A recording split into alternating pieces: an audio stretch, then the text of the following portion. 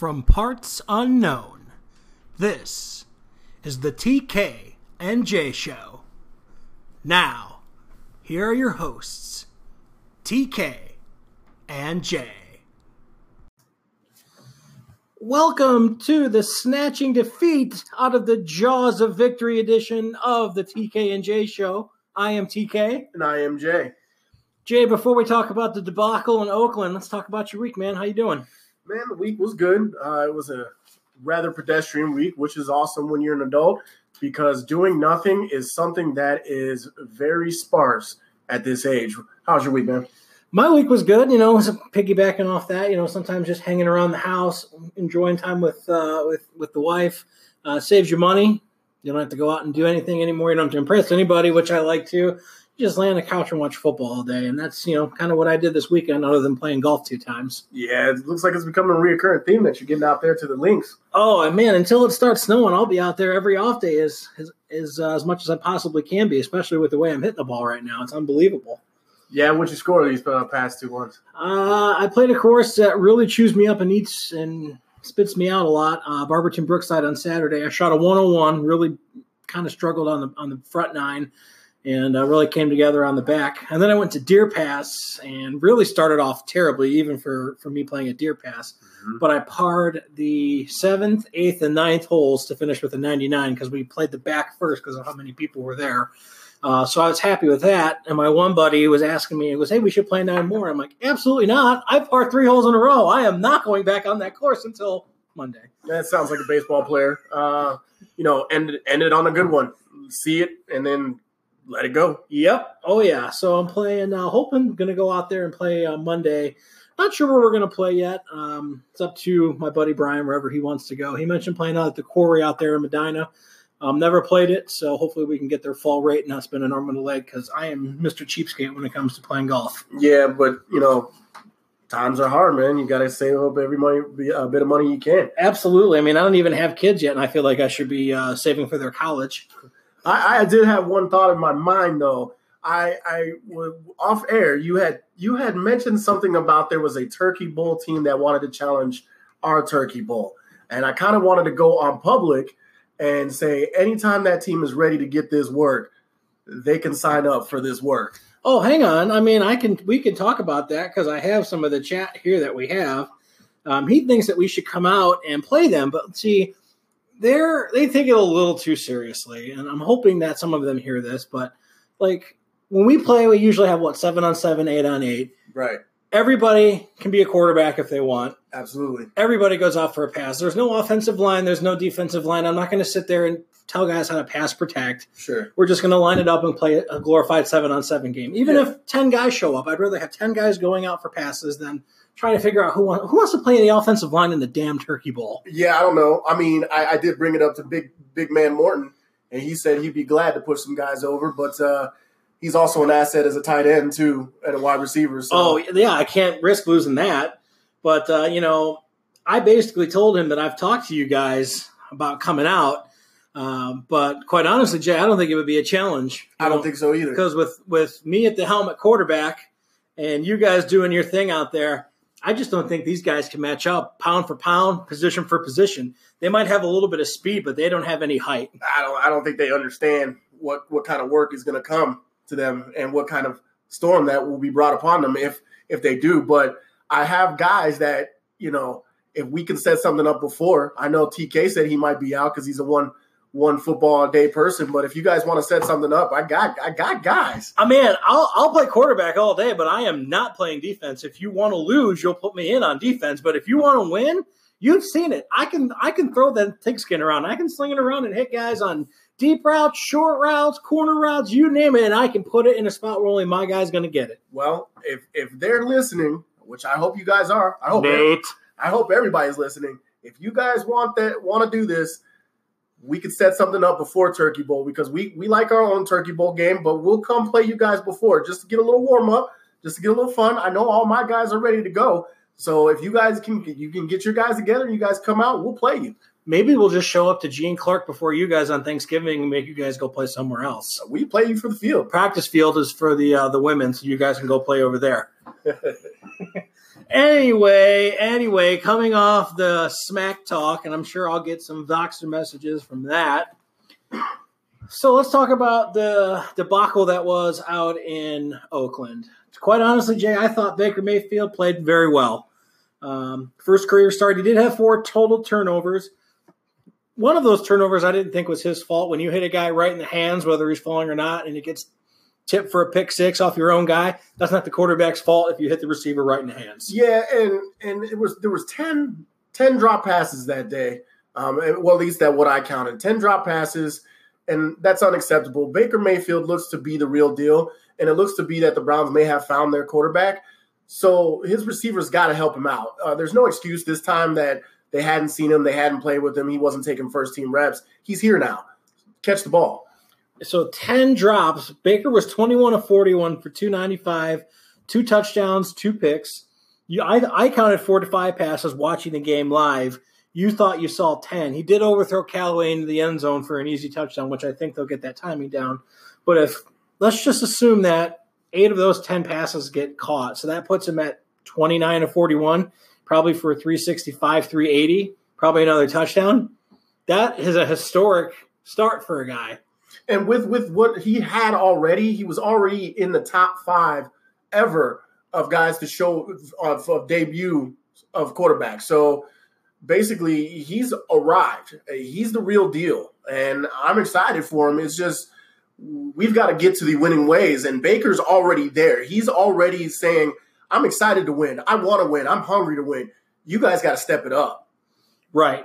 And I have to give Baker credit, too, because I was reading an article, and I don't have the amount of drives in front of me, but in roughly half the amount of playing time, he's put up 63 points to Tyrod Taylor's 39. So for those of you out there still saying that Tyrod Taylor should have been the guy, or I even saw some people on Twitter saying that Johnny Manziel led the Browns to a touchdown on his first drive, and that it should still be Johnny time, and the guy was seriously defending Johnny Manziel.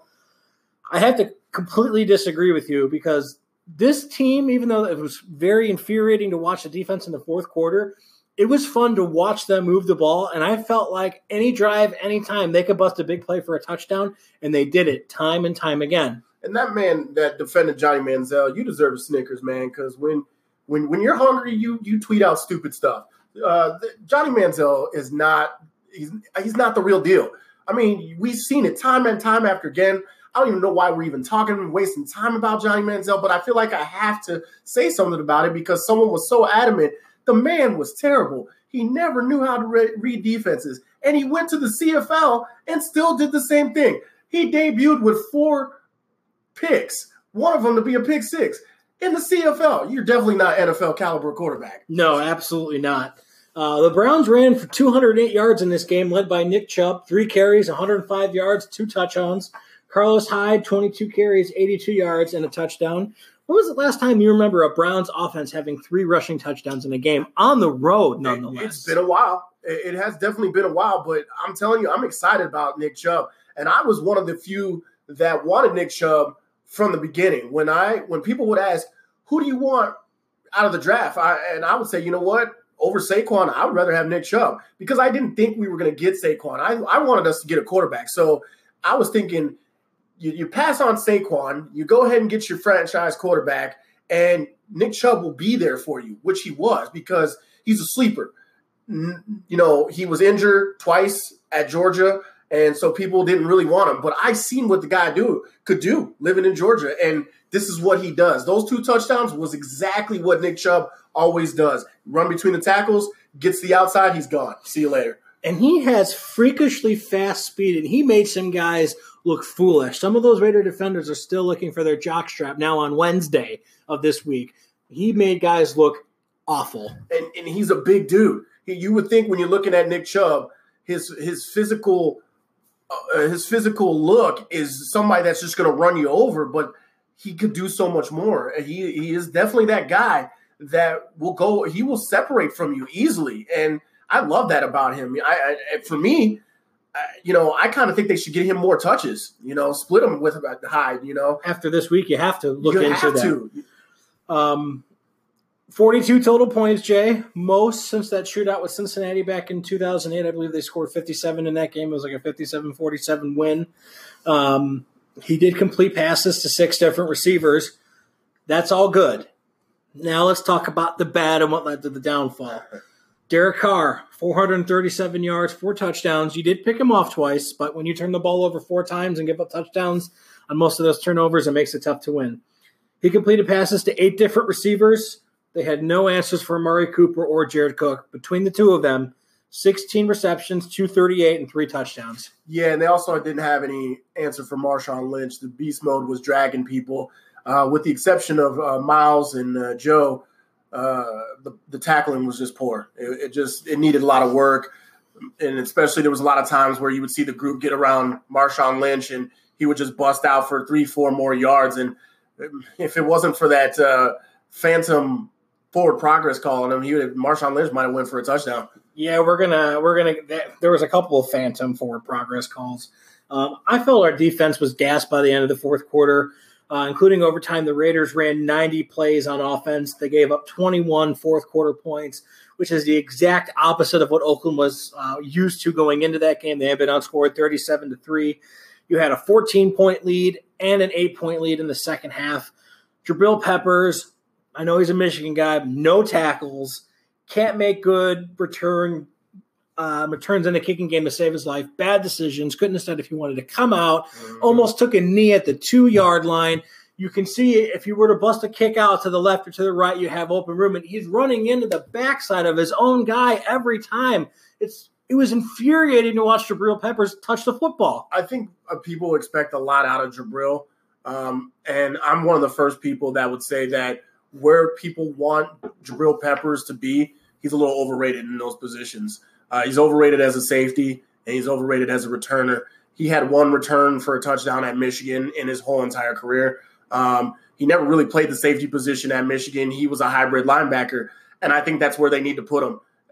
Stop being stubborn and put him there. That's what he was best at. He was a catalyst for the defense at Michigan, playing that hybrid linebacker position. So more of a rover outside linebacker position is where he should be. But where they're putting him right now, I don't know where they got the analytics or the tape that they want to keep putting him there, but man, it was a travesty as a return guy. It was awful. Yeah, it was tough to watch, and Antonio Callaway's having a tough time catching the football, regardless whether it's kick returns, punt returns, or even catching the football from the quarterback.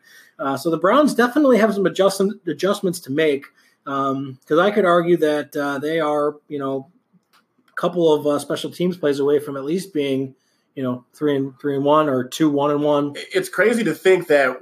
Hopefully we don't have to say this all season, but we are a couple plays away from being an undefeated team in every facet. So I hope that we don't have to say this too much longer, that we are a play or a kick or a bad call away from being an undefeated team, because we're good. We're not a bad team. In fact, I feel if we're doing power rankings, we're a top 10 team right now. It's funny you say that, because Ben Albright, we follow him on Twitter with our show page. I follow him on Twitter.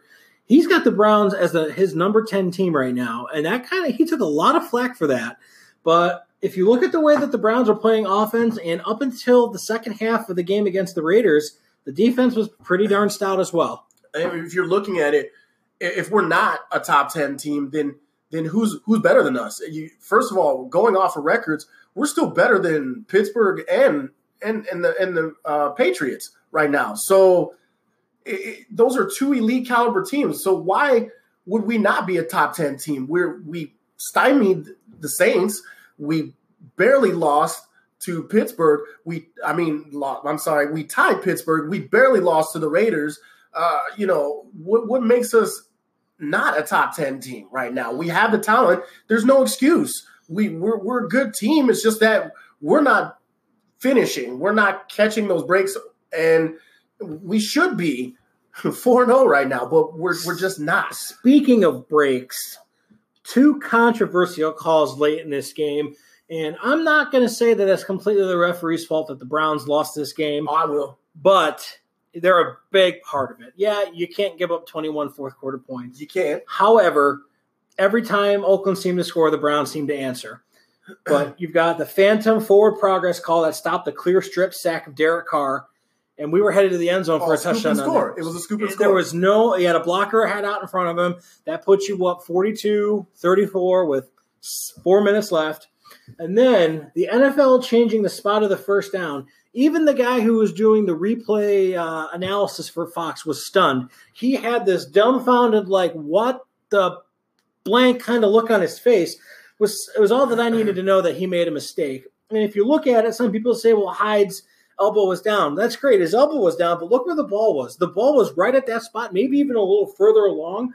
So the fact that they moved it back when they're trying to avoid doing that, and it's funny, too, not that I'm a conspiracy theory guy, Oakland's a 2.5-point favorite, and all of a sudden they win by 3, and Vegas doesn't lose their ass. Yeah. Pardon my language. And, the funny part about it is that's exactly why they didn't want football in Vegas, for this reason right here. And it happens to be the newly crowned Vegas team gets helped out in some sneaky way. When I looked at the video, I posted it on every social media thing I had. I posted the video and I posted the still pic of Carlos Hyde laying clearly over the line for the first down. How do you overturn that? How do you overturn that? Because I'm looking at the rules, and the rule book says it has to be clear and obvious visual evidence that he didn't get the first down. And to me, the ball was clearly over the line, which, the TV analysis like to say that line's not always accurate, but it is. Well, the NFL said that they had 2 angles that they were looking at that helped them. But were those angles, was that at the same time of each player? Was it conveniently his elbow was down? Like, what 2 angles are you looking at? Because I thought we were seeing everything that the replay official was seeing from home for the transparency. If that's the case, I never saw 2 definitive angles that showed me Hyde was short. And I think the Browns got hosed because if they get that first down, game's over. Game's over. You take a kneel. This team's coming back 2-1-1 against the Baltimore Ravens with a chance to potentially have a stake in the division lead. You kneel it out after that first down. That's a definite snatching the victory from the jaw. Snatching the victory from the jaws of defeat at that point. But I think I have it backwards. Well, no, that's what the Raiders did. The Raiders did exactly what you said. They snatched victory from the jaws of defeat at that point. And for me, they got a second chance, an undeserved second chance. And sure, everybody wants to say, well, defense should have stepped up. Defense shouldn't have had to step up. They shouldn't even have to go out on the field at that point. And that's backbreaker. This is crushing when you had the clear first down and you're just hosed at that point. So when they remeasured it, the Browns were inches away from a first down. Now, I've read a lot of different articles this week, and I've seen a lot of different stats that in that situation on fourth down, no matter where you're at on the field, you have more than a 90% chance of getting that first down. Now, my question to you is, would you have, with an 8-point lead on your own 18, 4th and inches, would you have gone for that? What do you have to lose? But Hugh, not a person from what I heard in some of the interviews that I've had, he's not a person of the analytics. In fact, one of the interviews I heard the other day, they asked him about all the 2-point conversions he went for, and he kind of scoffed when they asked if it was about analytics. Did he know anything about the Raiders or anything like that? No, that's just what he wanted to do based on practice and personnel. So he was not a person that looks at the analytics as you have. Right. Where, you have a good chance of getting it. You like what you have with Hyde to be able to just push through, maybe – do a quarterback sneak. You could even sneak Baker Mayfield. Mayfield, all he has to do is jump, reach out, and hold on to the ball. What do you have to lose? So they get the ball back on the 18. They still have to score a touchdown at that point. And, you like to say, well, kick it, give them a long field. Well, we let them score anyway. So You're not why not give them a short field, get the ball back, and then try to kick the field goal? Exactly. And then you by going for it there, and I say yes, you go for it. One, you were averaging 6 yards a carry. Is that a little bit of that skewed because of Nick Chubb's 2 long runs? Yeah. I'm willing to give you that. So you average 4 yards a carry. Big whoop. Hyde would get you those inches and show you that this culture on this team is changing. Hugh preached on Hard Knocks that they were there to build something special, that they were changing the culture. How can you change the culture if you do the same thing that you would do in any situation there? You've got nothing to lose, as you pointed out. I would have gone for it and lived and said, all right, defense, my faith is in you. We're going to go for this. If we don't get this first down, you've got 18 yards to hold them back. And that takes a lot out of the playbook because 18 yards in the end zone isn't a big area to play with. So you're going to have to scale back some of the calls that you're going to make on Oakland's offensive side. And it allows the Browns to kind of dial back and just go back after Carr again and maybe try for another phantom sack that they fumbled that they wouldn't have gotten. Yeah, and it's a very short field, as you said. It's tough to do that with any team in the red zone. But like I said, what's the worst that could happen? You give up a one-play touchdown, you got the ball right back with 3 timeouts. Exactly. That's a lot of time. That's an eternity to march it back down the field, kick a field goal, and walk off with this win. Absolutely. So after one quarter of the season, our Cleveland Browns sit at 1-2-1. Where are you with this? Worse, better, or what you expected? It's weird to say. I think we're better. I don't think it's better than I expected, but I think we're better. You can tell there's a different vibe with our team. I wouldn't say we're totally out of the weeds, but you can tell we're chomping at the bit to be a different team for sure. I would say that we're probably a little better than what I expected, but with how they've played, they should be better than where they're at, and a lot of that comes down to coaching. We talked about, the special teams blunder against the Steelers where they went on the same cadence. That cost you the game. You have your returner not being able to make good decisions, returning the ball, hence field position's terrible. That can cost you a game. And that comes down to coaching. I don't care if you have a special teams coordinator. The head coach needs to stick his head in any meeting where a team is struggling and put his stamp and his footprint on his team. And the fact that Hugh Jackson continually does not do that shows me that he is not the right man to lead this team going into the future. This team is going to go as far as the players can take it, but a little bit of coaching would really, really help this team along the way. One of the things I was thinking about was that the team is built to win. We can win games, which you have seen that we've almost won a lot of these games. But what the Browns are missing right now is they need to learn how to win games. Yes. And that's where it's just making us good, but not better than expected, because we can tell it's not the same old Browns. We're not making the stupid mistakes that we would normally make. It's about execution at this point, and it's about the heart and the determination to say, you're not going to take this from me. I felt that in the Jets game. That was the game that was designed to say they had learned to win. Now, looking at the Raiders game, I'm saying, maybe we put the cart in front of the horse just a little bit, not too much, but just a little bit. I think we're going to be there. I don't know if it's going to be with you, but I hope that if Hugh wants to keep his job, I hope that we start to show that we're going to learn to win. And that's 2-minute drives, executing, making sure that we get the first down rather than leaving it up to the refs and things like that. These little small nooks and things that are causing us games, those are things that you guys haven't learned to win because you haven't been winners in a long time. Right. So we need people in there that understand this is what you got to do to win the game, and this is what we're going to do. We're going to execute. You're not going to just beat us. Agreed. So, after a quarter of the season, we both think the Browns are better than they're going to be.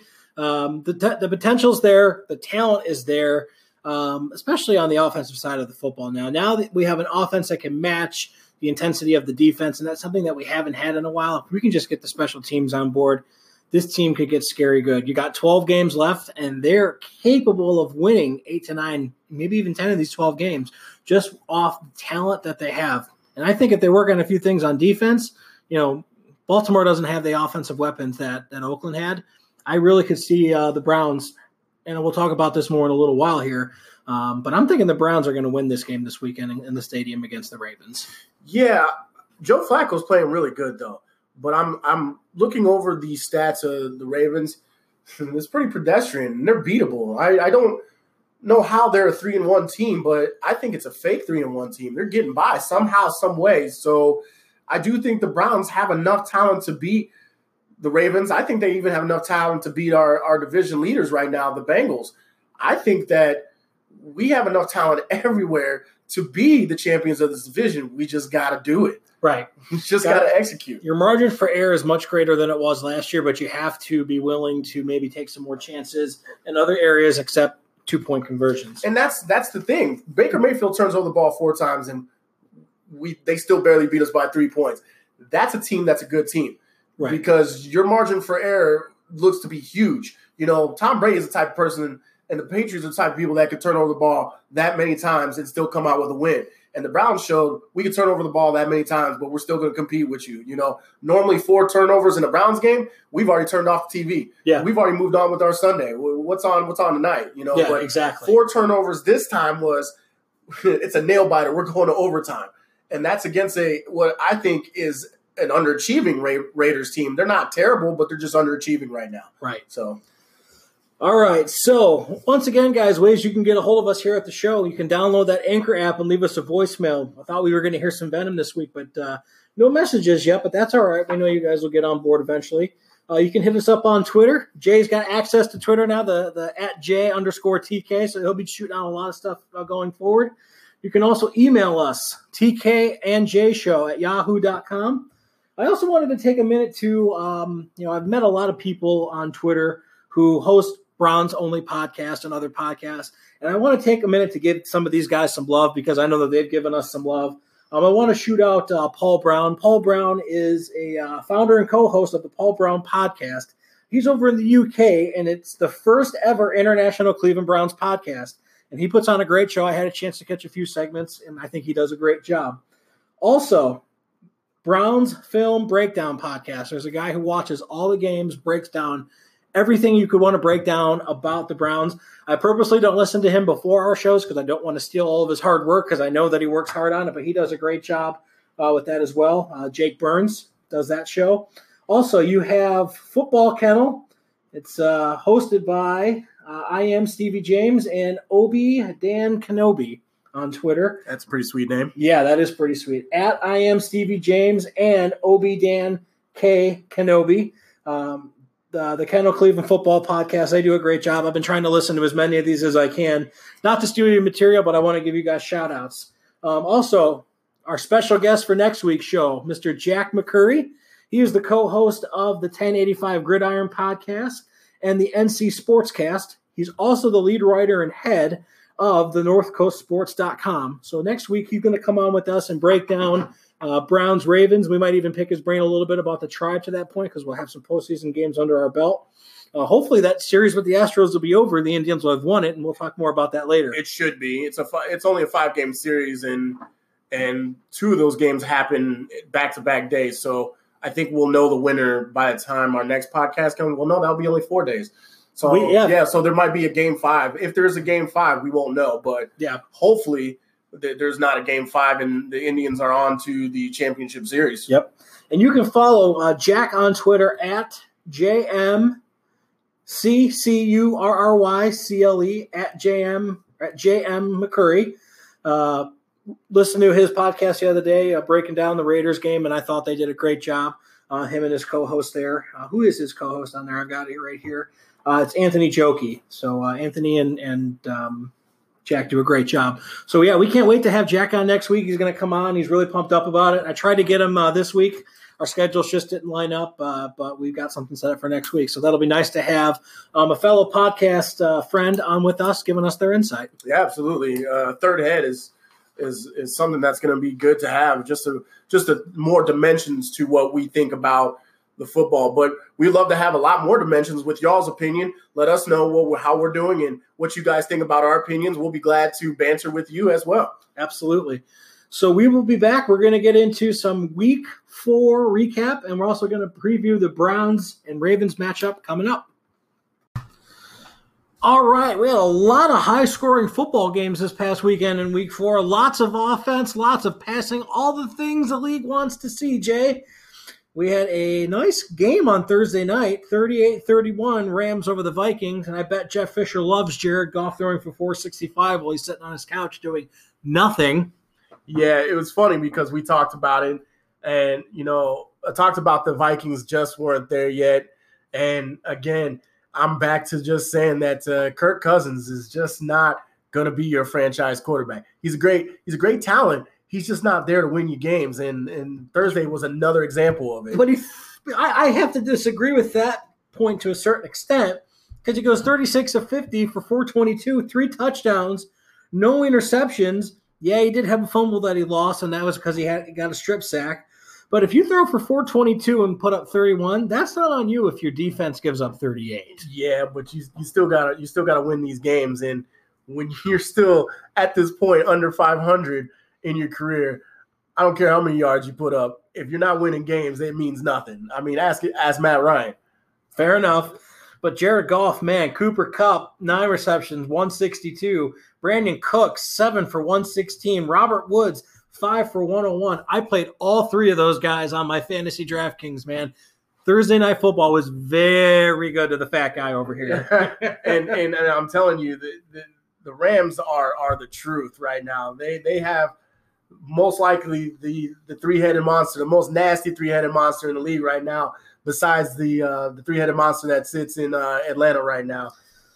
Yeah, speaking of your 3-headed monster in Atlanta falling to 1-3 with a 37-36 heartbreaker to the Bengals, maybe Andy Dalton is as good as we thought he is.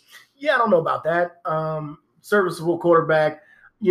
I'm starting to look at all these stats and look at all the high numbers that we had this week and the quarterback play. And I want to ask you, do you think it's because the defensive changes that have happened where you can basically not touch anybody on the offense or you get a flag thrown on you? You think that's played a part in basically? Oh, it has to be. Throwing the ball down the football field, receivers making great plays, lots of yardage for touchdowns, for fantasy football, for Vegas. Man, offense is sexy. Defense is like the fat chick that you don't want to admit that you're hanging out with. Yeah, but sometimes you got to get a Beast of the Week award and, take one for the team. Jump on those grenades. And, I definitely miss that.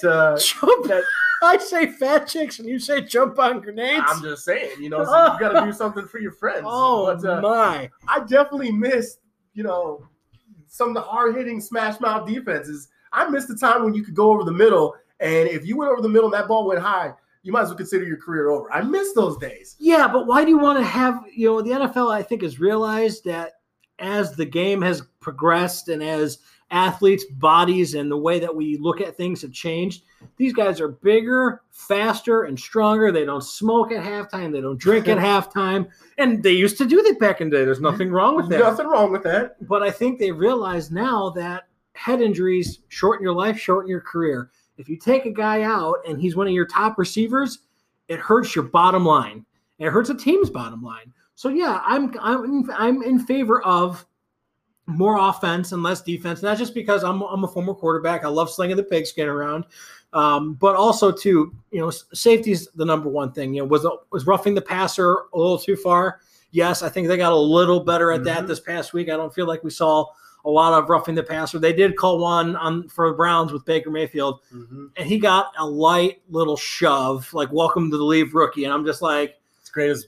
Man, if that was against David Carr, I would have lost my upper loving mind. But I'm like, come on, guys. That's the greatest roughing the passer I've ever seen. Right. But in my opinion, it's for me, when I'm looking at these numbers and we're protecting the offenses, I want more production out of the offense. But at the end of the day, I feel like we need to do something to help the defenses out because they can't really do nothing against this. I mean, we're going to see these numbers for forever until we change the way the mentality is with the defense, especially that you can't touch the passer. They're back there slinging it for over 300 yards every single game because there's no pressure. And when pressure gets to them, they could possibly get called for pass interference. So they're like, whoa, well, let me hold up. Let me stop for a second and think about this because, this could cost my team 15 yards. Well, the league is going to do what they think is best for their overall bottom line, their bottom dollar, and offense is sexy. And if the offense sells, sex sells.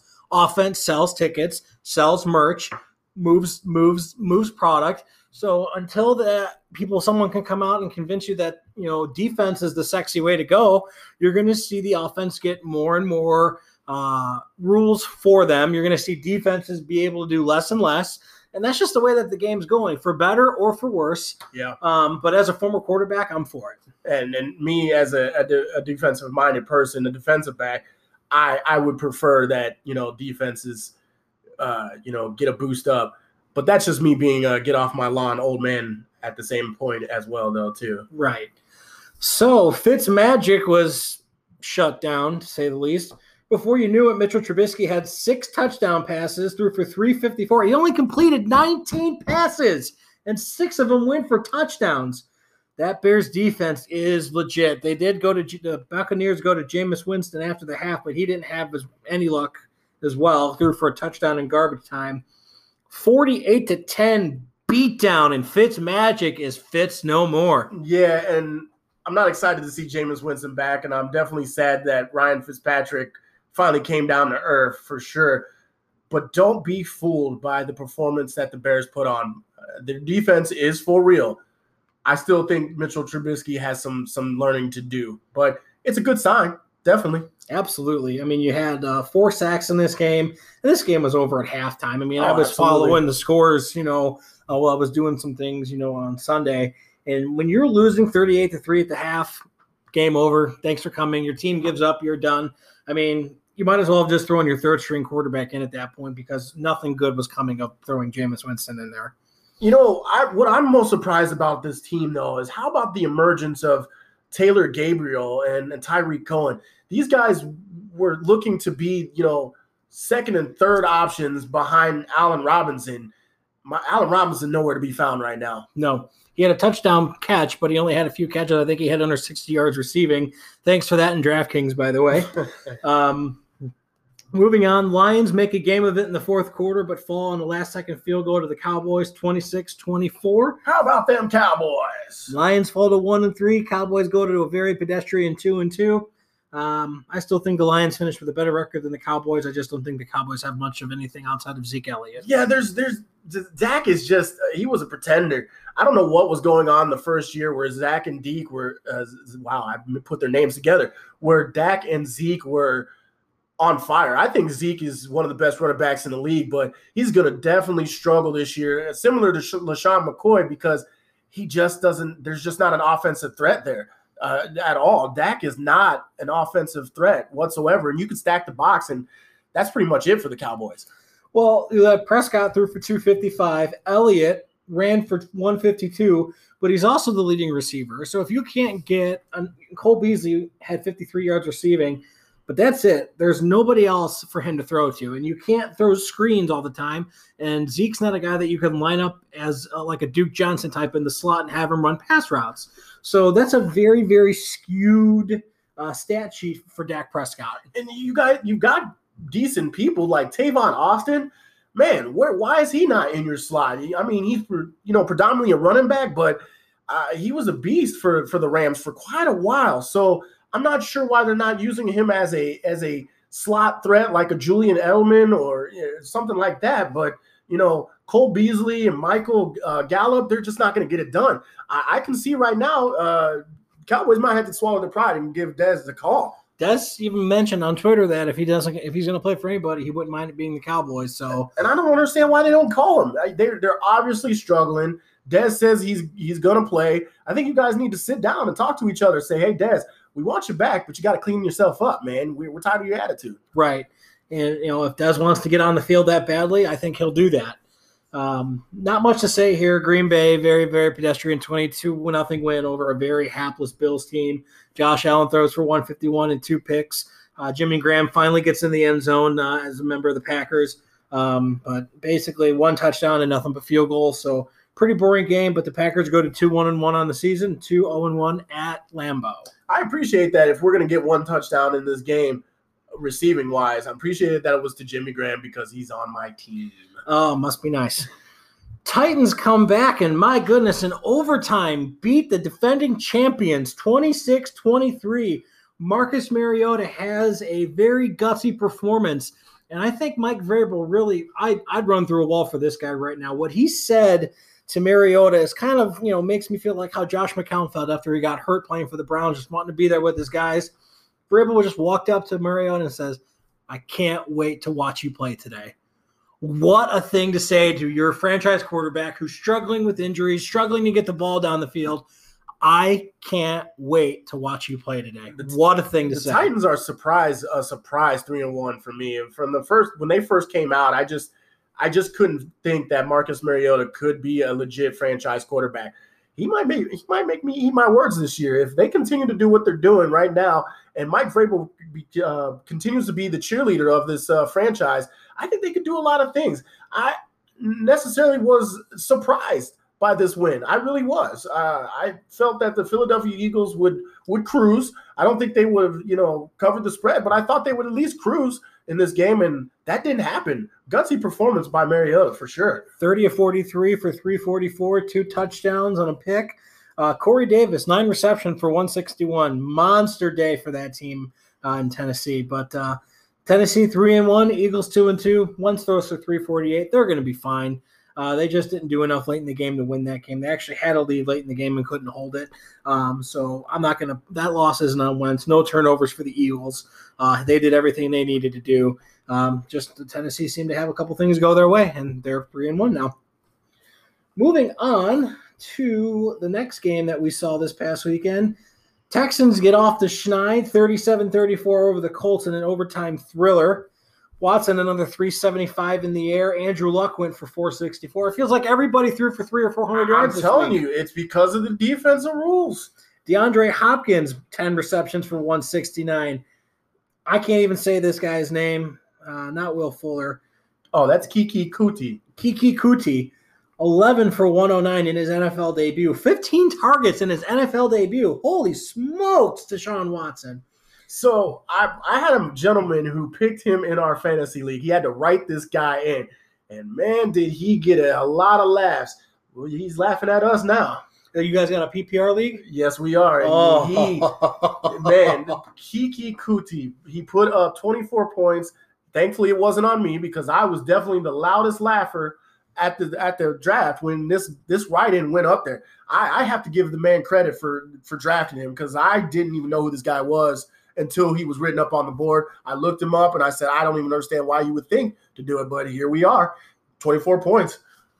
Yeah, Andrew Luck seems to be back to form. He threw 62 times in that shoulder for 464, 4 touchdowns, no interceptions. He did lose a fumble in the game as well, but 34 points up for the Colts. Colts are a very entertaining 1-3 football team, but like we said, both of these teams I don't think have enough to do anything this season. Yeah, and in my honest opinion, I don't know if 464 is the truth right now.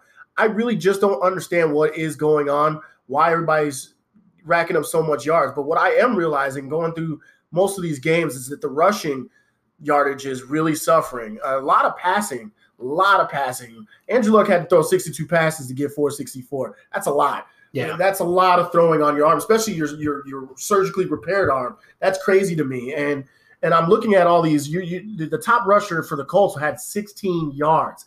That's awful. I haven't seen anything like this before. They didn't have a really good running back with Peyton Manning, and they really haven't had a good one with Andrew Luck. I think Jim Irsay needs to figure out, as the owner up there, how to get his franchise quarterback a decent running game. Absolutely.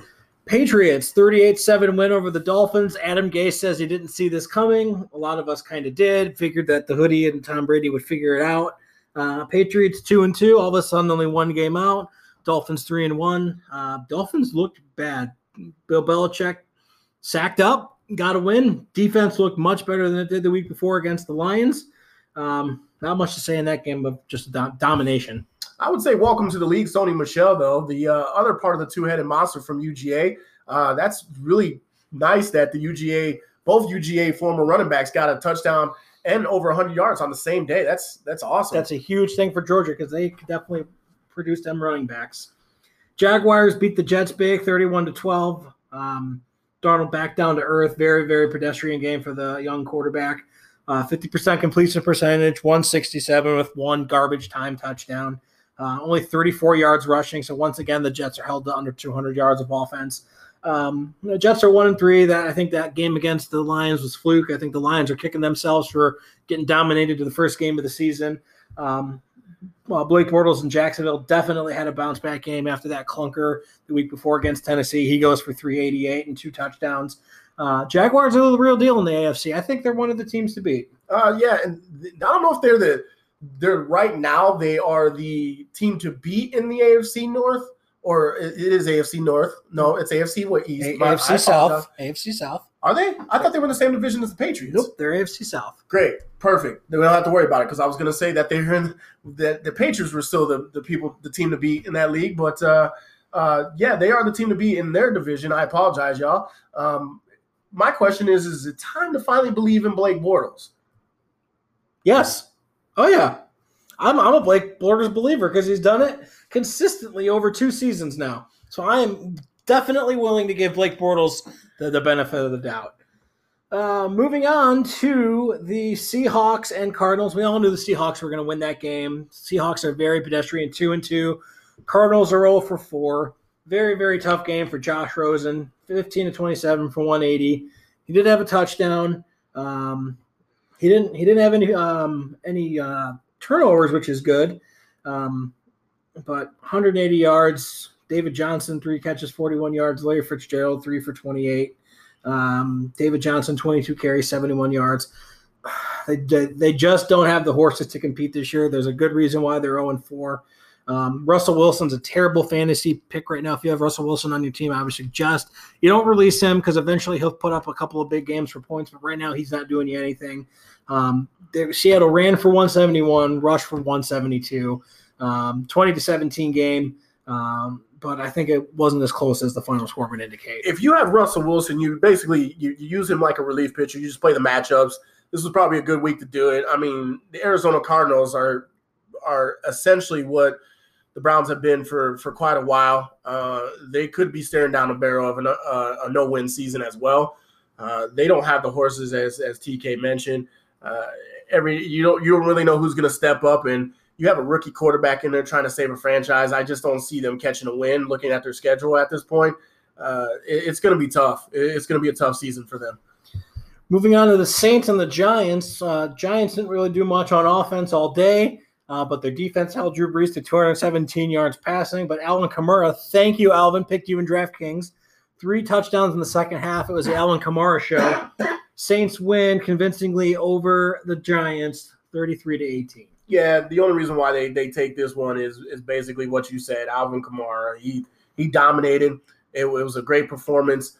My question is this is week 5. Mark Ingram's returning. What are we going to do with him? Sean Payton said they're going to find a way to bring him in, and that's good because Alvin Kamara and Mark Ingram are both weapons that can be used. If you split the touches between them, it elongates their career and elongates the way that they can help your team win down the road. So him coming back is going to be a welcome addition to that Saints team. It just adds another dynamic to that already explosive offense. Right. And so you got the Chargers coming back to beat the 49ers 29-27. Pretty good game. CJ Beathard, 23-37 for 298. 2 touchdowns, 2 picks. I think he's a very serviceable quarterback for the rest of the season while Garoppolo's down. He's got the weapons to put up some numbers.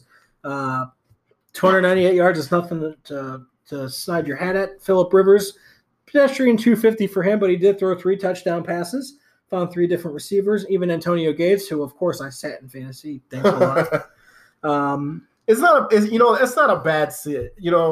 Because he's not going to be a week in, week out performer. No. You can't really depend on Antonio Gates to be your starter. He's going to be your handcuff. He's got to sit the bench. If he comes up on 29 points for you, you just got to shake your head at that point. Congratulations, Antonio Gates. I mean, you're withstanding the test of time, but I wouldn't fault you for putting him on the bench at all. So before we talk about Ravens Steelers Sunday night, Patrick Mahomes throwing balls with his left hand on Monday Night Football. Chiefs come back in 2 late touchdowns to stun the Broncos at Mile High, 27-23. Oh man, so I don't like to hate on anybody else on the media, as that's what we do. But man, when Patrick Mahomes made the left-handed throw, everybody in America saw this thing happen, and the 2 men in the booth had no idea that it happened. The absolute. I mean, my jaw was dropped because I saw this. I was like, man, this kid is the truth. Next thing you know, they're watching the replay and he threw it with his left hand. I was like, I had to see the replay. I'm like, did he throw that with his left hand? Because I'm half asleep watching the game. It's late. I'm like sitting there thinking, you guys are at the game. You didn't see this. I'm sitting there going like, I saw it. What's going on? What are you guys doing? This is like, but Patrick Mahomes, he's awesome. I'm really believing in him more and more. I think that the Kansas City Chiefs are going to have a good run. Definitely deep into the playoffs. So far this season, Patrick Mahomes, 1,200 yards passing through 4 games, 14 touchdowns, and 0 interceptions. When your quarterback goes for 14 and no picks, you're going to win a lot more games than you lose. And you've got one heck of a game coming up this weekend. 3-1 Jacksonville at 4-0 Kansas City. Wow. Yeah, I think I think right there, this is going to be the power pitcher versus the power hitter scenario. I think with the defense going up to Patrick Mahomes, that he's going to be tested very much so. But I think he's up to the test. I thought the Broncos have a stellar defense. So Patrick Mahomes looked him right in the eye and threw it with his left hand and did it fine. So let's go.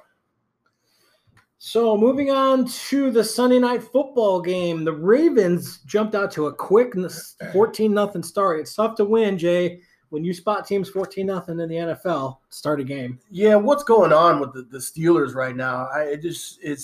It might be that, Mike Tomlin has really lost the locker room, but you know what? Maybe we would love him as a replacement for Hugh Jackson at this point, because I think there's something going on with the Steelers that just can't be repaired right now. There's so much turmoil with their stars. They're just not on the same page. Ben is old.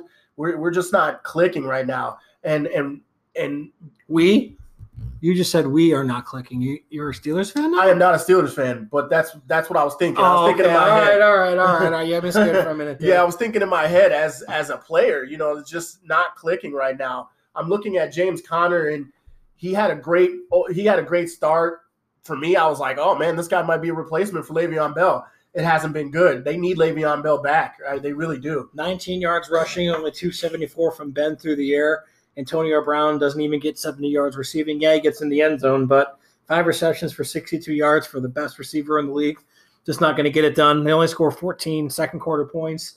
Baltimore wins 26-14 in a game where if they didn't have to kick so many field goals, probably could have been 42-14. Man, and watching the game, AB didn't have – I don't think he had his second catch until the second half. No. And that's ridiculous. Like, you go around the league and think about all the good receivers, Beckham, Julio Jones, guys like that. I would be surprised if they didn't have a catch until the second half. And right now, I just don't understand what's going on in Pittsburgh, where one of your best players, probably the last best player you have on your offense, is only getting catches in the second half, especially almost during garbage time. Right. So that brings us to our Browns-Ravens preview for this upcoming week. You have a very confident 3-1 Ravens team coming in, give up less than 300 yards to the Pittsburgh Steelers. Flacco's throwing the ball very well, especially with the emergence of Lamar Jackson coming in. He's something else you have to think about, because not only can he run the ball, he could throw the ball if you needed him to. They have a nice rushing attack with Collins and Allen. John Brown seems to have resurrected his career. He's still got that speed, that breakaway speed. Willie Snead is a very serviceable wide receiver. You got Crabtree on this team. He's got some toys that he can play with. So this isn't going to be a walk for the park for the Browns here in Cleveland this week.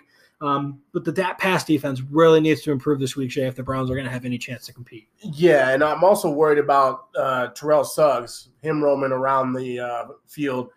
He's going to be a tough matchup for Baker Mayfield in the running backs, because he can cover and he can get in the backfield. So we're going to have to really watch out for Terrell Suggs and his impact on the game. I think if you limit his tackles and his impact on the game, I think you do a lot on offense, and I can see it being done. Again, as I had mentioned before, the Ravens are a very beatable team. They're winning by playing conservative football. They're not blowing anybody out. The stats aren't blowing anybody out. So I think that the Cleveland Browns can do a lot against them. It's just limiting the big plays.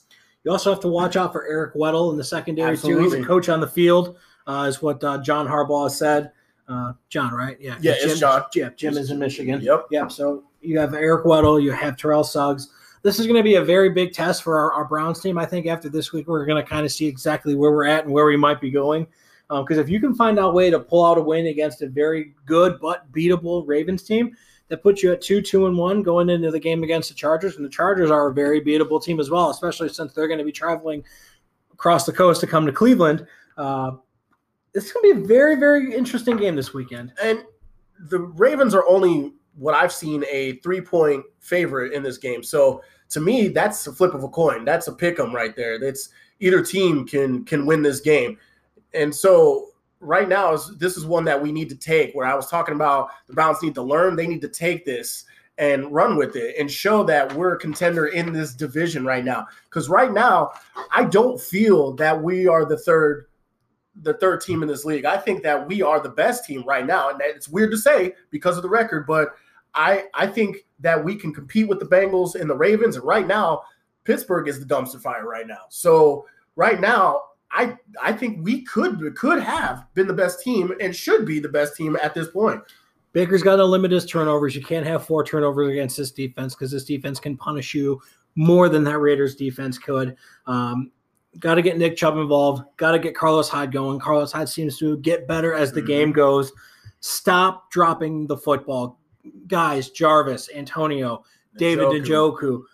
Your rookie quarterback is depending on you guys to step up and have big games and catch the football when he delivers it to you. It's his job to put it in a spot for you to go make a play. Go make a play. Make a catch. Help this kid. Put him on your back. Don't make him put you on his back. That's not his job. Your job is to pick him up. So do that. Also, too, really got to cover John Brown, got to cover Willie Snead, and got to limit that. Watch Lamar Jackson. Lamar Jackson will kill you if you take your eye off him for just a moment. He is quick, he is elusive, and he's a weapon. I don't care if he's been very pedestrian with the stats. He's a weapon like Nick Chubb that can break loose in an instant and cost you some big points early in a game. One thing we do want to watch out for, and there's not much tape on him, Hayden Hurst is thinking about making his start. He's going to come back from injury, so he's thinking he's going to make a start against the Browns. We're going to have to watch out for him. He was a pretty good talent at South Carolina, actually a multi-sport talent. He actually got drafted to the MLB, but decided not to go, decided to play tight end for South Carolina. I don't know who wants to go be a Gamecock, but this guy did, and he ended up having a decent career as a tight end and looks to be trouble when he comes to the NFL. Right. And the Browns have had trouble with tight ends, as we saw with Jared Cook. Jared Cook ate them alive, and that seems to be a problem for the Browns in past seasons, especially with Greg Williams here. He hasn't been able to find a way to stop tight ends. Tight ends have huge games against this team. You've got to limit the tight end hurting you. Keep him in as a run blocker, but don't let them go out and beat you pass-wise. And I think with Christian Kirksey having another game under his belt coming back from his injury, I think that he'll be able to handle anything that's thrown his way this week. Absolutely. So my prediction for this game is going to be a low-scoring game. It's going to be a slugfest. It's going to be a struggle bus at times.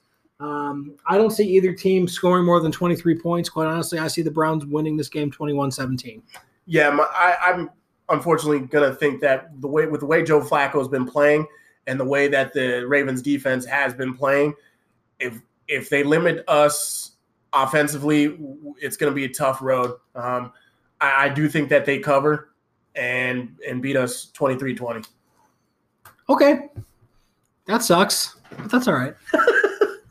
So that's your Browns preview. What do you guys think? What do you think about the Raiders game? Don't forget to shoot us out on the Anchor app. Leave us a voicemail. Go to that Anchor app and search TK_J. Hit us up on Twitter at JAE_TK. Email us, TKandJShow@yahoo.com. And don't forget about our special guest next week, Jack McCurry, co-host of the 1085 Gridiron and NC Sports Podcast. Looking forward to talking sports with him next week.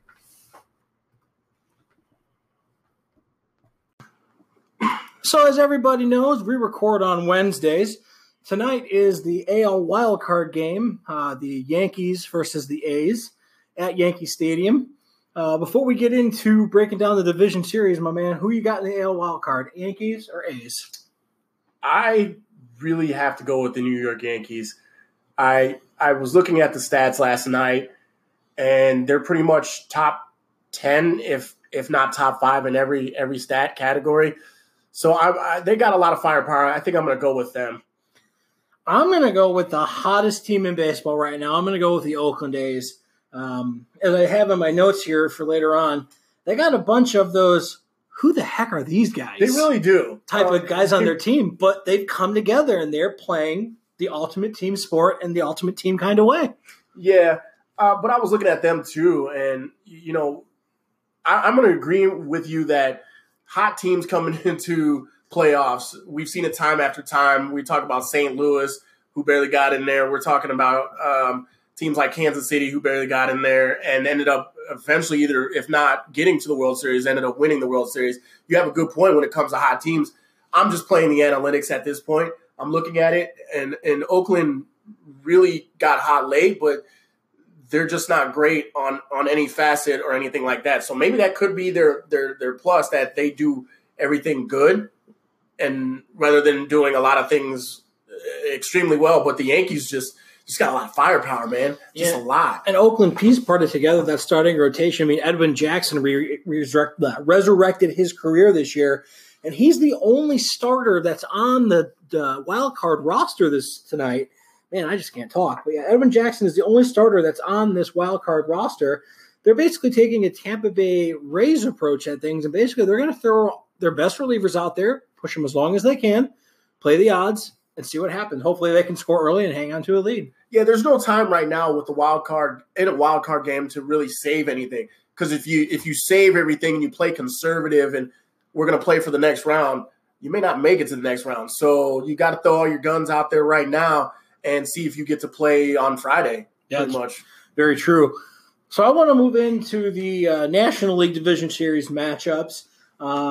Colorado at Milwaukee to start. How well will the Rockies play after their emotional win over the Cubs in the wild card game?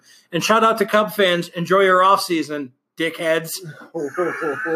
Sorry, I'm just a little bitter over 2016. So for me, it's weird because the last game, when we picked the AL wild card, I went with the Yankees, who are the perennial powerhouse. But I think I'm going with the hot team there. I mean, Christian Yelich is going to be – he's going to be a lot to handle for the Colorado Rockies. And last night, you saw that the hot bats in the Cubs lineup were, all over the place, all over the Rockies. So I feel like Christian Yelich and that Milwaukee Brewers lineup is going to be too much for the Colorado Rockies rotation. I really do. Yeah, but, Milwaukee, Colorado's got some offensive power too. But, you mentioned Christian Yelich. He was 36 homers, 110 RBIs. Former Indian Jesus Aguilar, 35 and 108. Shout out. Travis Shaw, 32 home runs, 86 RBIs. And Jay, one of these teams, surprisingly, incredibly, will go to the League Championship Series. I'm not sure how pumped up the commissioner's office is about one of those teams playing in the League Championship Series. Yeah, but they can stuff it. This is the one thing I like about baseball more than any other sport, parity. From year to year, it's always somebody different. When we got the Kansas City Royals, they're in our division, but I'll tell you what, I wanted the Kansas City Royals. I was happy for them. Exactly. Yeah. Because for our lifetime, the Kansas City Royals have been piss poor ever since George Brett left. Yep. So for me, I was like, oh my gosh, the Royals are going to win the World Series. That's amazing. And then, unfortunately, against us, the Cubs won it. I wish they didn't. I wish we'd have got it. But again, parity. Cubs haven't done it in 100 years. We get to see this type of stuff. This is why I love baseball, for sure. So the Milwaukee Brewers or the Colorado Rockies getting to the World Series, I wouldn't scoff at this at all. Not at all.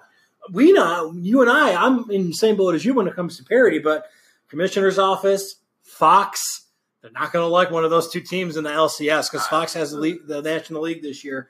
But you know what? Suck it, Joe Buck. No Kyle Schwarber for you this year. Yeah, and Joe Buck will find some type of story to latch onto and say the man's name 150 times. Please don't be Christian Yelich because I like the kid. Yeah, don't ruin him. I don't want to have to hate him because Joe Buck has to say his name mandatory 3 to 4 times a game for me to understand who this guy is. Right. So I was looking at Milwaukee's pitching stats, and something that jumped out at me, I couldn't believe it, and I don't even know if you noticed this, and I can't say his name, so I apologize if I butcher it. I'm just going to say Yohulis Chasin, 15-8 with a 3.50 ERA. He was the only Milwaukee starter all season to have over 10 wins. No one else had more than 10 wins. And they won 96 games. Won 96 games. And that's astounding. Jolie Chachin. Thank you. I have no idea how to say it. Jolie Chachin. He was amazing. He was a good. He held them together. But what's good about Milwaukee, a lot of people didn't see, is that they're late in games. So they would either go into the 7th inning tied, or they would go in down, and they had the most games in the major leagues from coming back from that. Tied going into the 7th or down going to the 7th, they would come back and win these games. I'm telling you, that lineup is nasty. It really is. And that's why I feel like it's going to give people fits. I really do think it's going to give Colorado fits. I think it's going to give the Braves fits. If they make it, it's going to give the Dodgers fits when they get to them because they are a really decent hitting team. I see Milwaukee as a better team in this series. And my biggest note, the team that does not have Brian Shaw will win this series. I have Milwaukee in 4. Right. I feel bad for Brian Shaw because as a pitcher, being sent to Milwaukee is being sent to Alcatraz. It's a punishment because it's definitely a hitter's park for sure. No, you mean Colorado? He took the money. He went to Colorado. Shame on him. Yeah, and he was. It's still going to Alcatraz there in Mile High, the Colorado Rockies. I had Milwaukee on the brain because I'm so for that team, but. Going there is a bad move. I mean, there's no way you're going to be a good pitcher there. And Brian Shaw was already suspect as it was. So to go to that park, their manager reached out to Tito earlier in the year, and this is true. And they basically said, "What would you do when Brian would struggle?" And Tito said, "Just keep throwing him out there and let him work it out. You can't keep throwing that guy out there in Coors Field with a flat fastball. It's not going to work for you." I think Tito was trolling at that point. I hope not. Tito seems like a pretty good guy. I think Tito probably was like, yeah, go ahead. Especially we're coming in next week. Keep him out there. Yeah. Make sure he's out there when the bats come in. He can start if you don't mind. Start him all 3 games.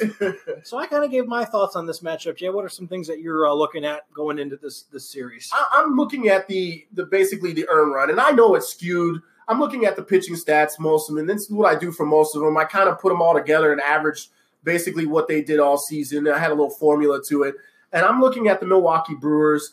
They were pretty much in the top 10, if not top 15 of everything in all of Major League Baseball, and especially their ERA. They were top 5 as far as strikeouts they were in the top 10, and earned run average, they were in the top 6. But when it comes to them scoring, they were in the top 12. So for me, I feel like with Milwaukee and their bats and their pitching the way it is, I think they've had the better combination to take down the Rockies. I think they get it done in 4 as well. Excellent. Moving on to the other NL Division series, you've got, I think, the sweethearts of the National League this year. The Braves came out of nowhere to win that division. The baby Braves? Oh, yeah, absolutely. First is the veteran Los Angeles Dodgers. Atlanta, good power in that lineup. They got nine guys with 10-plus home runs. That's a lot of versatility. You got Freddie Freeman leading the way with a 309 average, 23 bombs, 98 RBIs. Nick Markakis, man, I used to make fun of that guy when he used to play against the Indians. 297, 14 homers, 93 RBIs. Ronald, how do you say his last name? Acuna. I can't get it out unless somebody says it to me. 293, 26 homers, 64 RBIs, rookie sensation. This is a good baseball team, and they came out of nowhere, and they really took control of that division after the Phillies collapsed. Not many people know that this was supposed to be their second rebuilding year. Acuna, Freddie, all these guys. There's a lot of young guys on this team.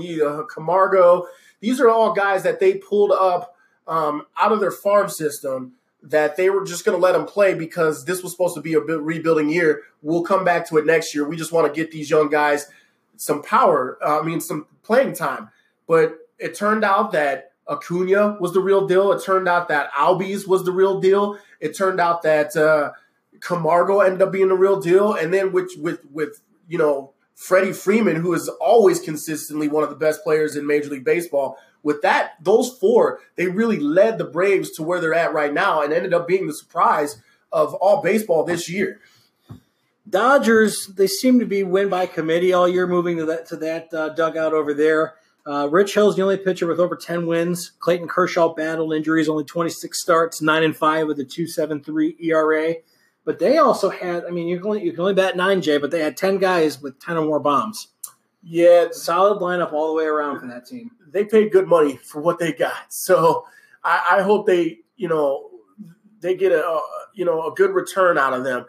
For me, it's World Series win or bust, especially after the unimpressive performance they had last year against the Astros. It is World Series or bust, but they're going against the Braves, and it's going to be a tough road already to start. I think in the end, you have the Dodgers. I think they're a slightly better team only because they got the veteran savvy. I think they've got the better starting staff, especially with guys like Clayton Kershaw that are going to be going for you. I think Atlanta's going to give them everything they have, but I see the Dodgers winning this game in a very hard-fought 5-game series. This one is tough for me.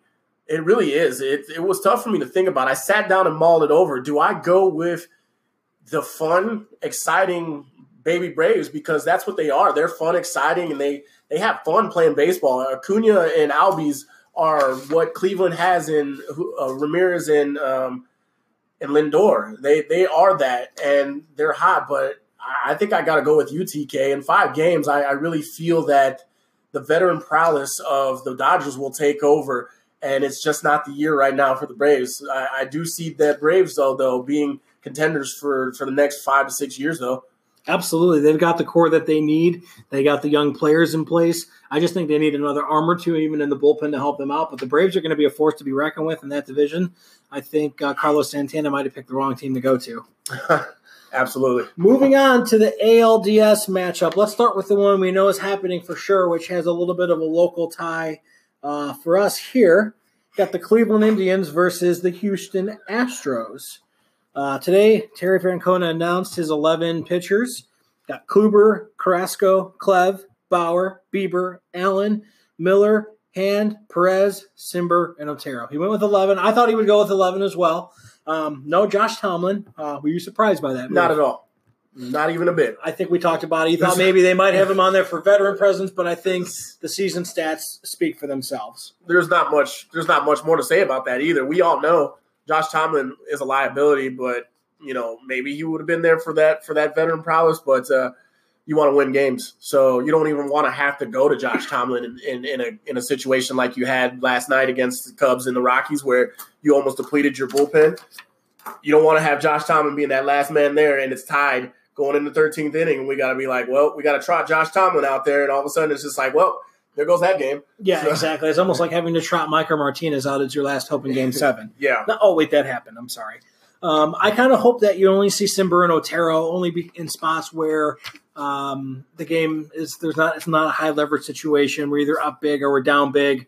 Simber kind of struggled to close out the season. Otero had a very up and down year, more down than up. But I really like the other 9. He could throw any one of those guys in at any time of the game, and I'd be content with it. Last spot, they're still trying to figure it out. Tito hasn't made up his mind yet. Gonzalez or Rajai Davis? I'm Rajai Davis 100%, and it's the same reason why Kipnis is playing center field over Greg Allen. It's because of potential. We've got a veteran who's been there before, many times before. Eric Gonzalez is going to have many times to be there. So right now, let's go ahead and ride the hot horse and Rajai Davis and have him in there. I know Eric Gonzalez is a utility guy. He's your only true backup to Francisco Lindor. But if, God forbid, something happens to Francisco Lindor and you've got to take him off the roster, yeah, he's done for the postseason. But if that would be that he's done and he's not playing, then, yeah, you can always just bring Eric Gonzalez up and take somebody off if you needed to. But I would agree with you. I'm a Rajai Davis guy. Maybe it's Game 7 with Aroldis Chapman hitting that home run. That's always a memory I'll have. But Rajai is our veteran. He can steal bases. If Edwin gets on in the bottom of the 9th, he gets a double, and we need a run, you can take Edwin out, you can put Rajai in, and instantly you've got a guy that can steal third. He can score on a shallow base hit to right field or even center field or even left field, anywhere in the outfield. And speed and base running can win or lose you a game in the playoffs. I think Rajai Davis is the best way to go. Absolutely. And Rajai Davis hitting that home run may have been a surprise and exciting for all of us, but Rajai Davis did some things that veterans do. He choked up on the bat with 2 strikes, and he knew that he had to make contact, and that's all he was trying to do. He literally said, fundamentally, I was 0-2. I did what I was taught to do. I choked up on the bat, and I tried to make contact, and that contact ended up being a home run. That, for me, is a veteran comment that means you need to be playing in the postseason with us right now. Houston's stacked lineup for the Tribe to go through. 10 players with 10 home runs. I hit 205 as a team. I think their 1 through 9 is slightly better than our 1 through 9. It's not by much, but I just think average-wise and the talent that they have, Altuve, Gurriel, Bregman, Springer.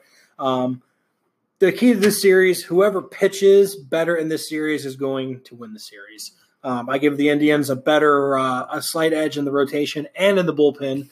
If you look at the matchups, game 1 through 3, Kluber versus Verlander. Verlander was untouchable the first half of the year, kind of came back down to earth in the second half of the year. His ERA rose by a full run and a half. Carrasco versus Garrett Cole. That's a toss, but I think Carrasco has just as much experience as Cole does. Dallas Keuchel, for whatever reason, isn't the pitcher he used to be. I like my chances with Clevenger because then you give him a quick hook and go to Bieber or even Bauer. Game 4, if Bauer's healthy, there's no way that their 4 starters better than Trevor Bauer. Yeah, I think we get the nod where it comes to the 4 starter for sure.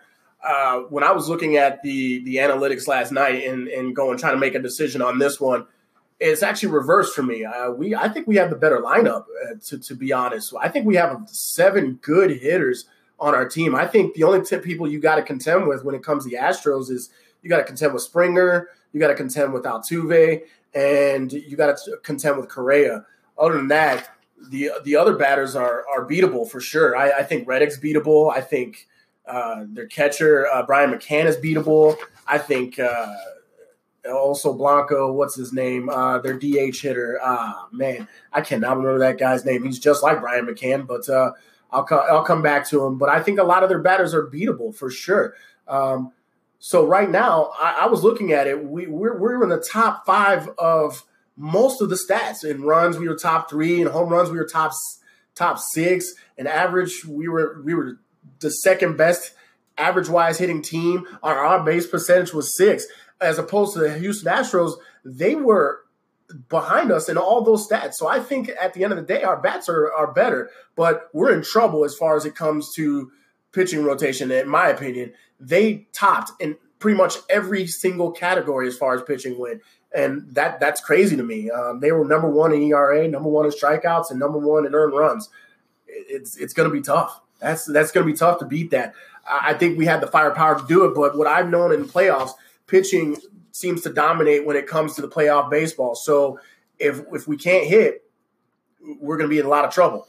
Yeah, but I think you're going to end up stealing game 1 only because the Indians have seen Verlander so much. I don't care how good he's been. I agree with that, though. I think and if you win game 1, even if you lose game 2, you're coming home with the split. And ultimately, if you start the postseason on the road, would you love to be up 2-0? Absolutely. But if you come home 1-1, you've done your job. You don't want to come back 0-2. That's a tough hole to be in. It doesn't happen often. Yeah, we got snake bit by it last year.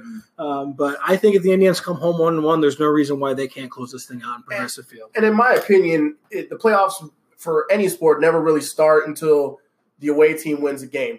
And that's why home field advantage is so big, because you can not have to win on the road and still win the series. I think that if Houston does go down, like you said, in game 1, I think the series is over right then and there. And I will go on concrete. You can at me later, but for me, if you come to Progressive Field down or tied or down 0-2, you're not going back to Houston. No way. If they come back down 0-2, there's no way the Indians drop 2 games here. I think if they come in tied, I don't think we go back to Houston at all either. And the reason why is because we've been here before. We want that, and we're not going to let you come on our field anymore and take things from us like the Cubs did. I just don't think that's what's going to happen. Agreed.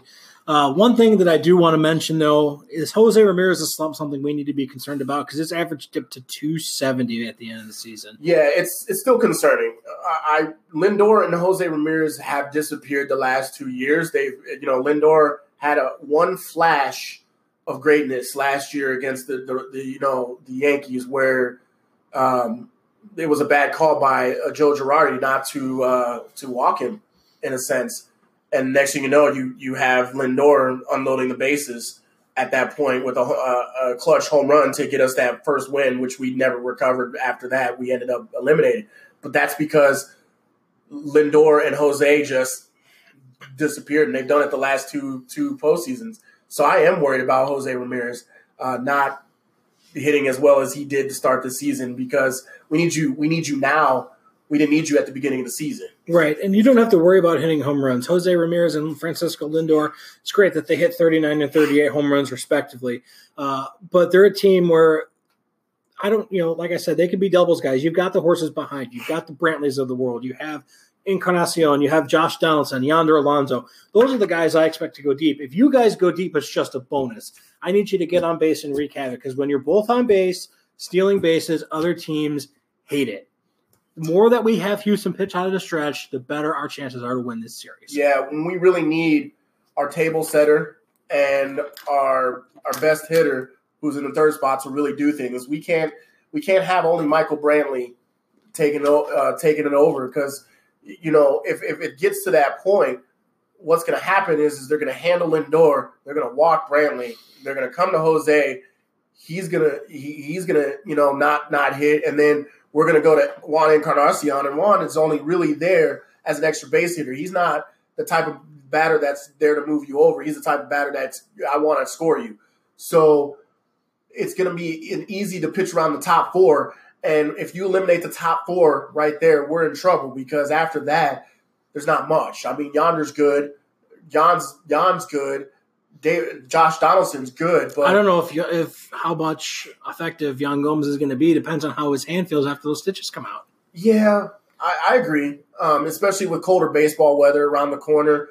It will depend on that. I still believe in Yan until I see that he's not going to be good. I still believe in it. But if you're pitching around those top four and we have to start winning the game by the bottom of our lineup, we're in trouble. Because after you get past those three, we have guys that are almost guaranteed outs. So I'm scared if we can't get Jose Ramirez back running on all cylinders, and Lindor as well. I still think Tribe better clutch pitching is going to win this game, win the series, I should say. I have the Indians winning this in 4. I don't see it going back to Houston for 5. I have the Indians winning it in 5. I think we go back to Houston, and I think we take one there. I think we take a 1-0, maybe 2-1 game. That's hard fought.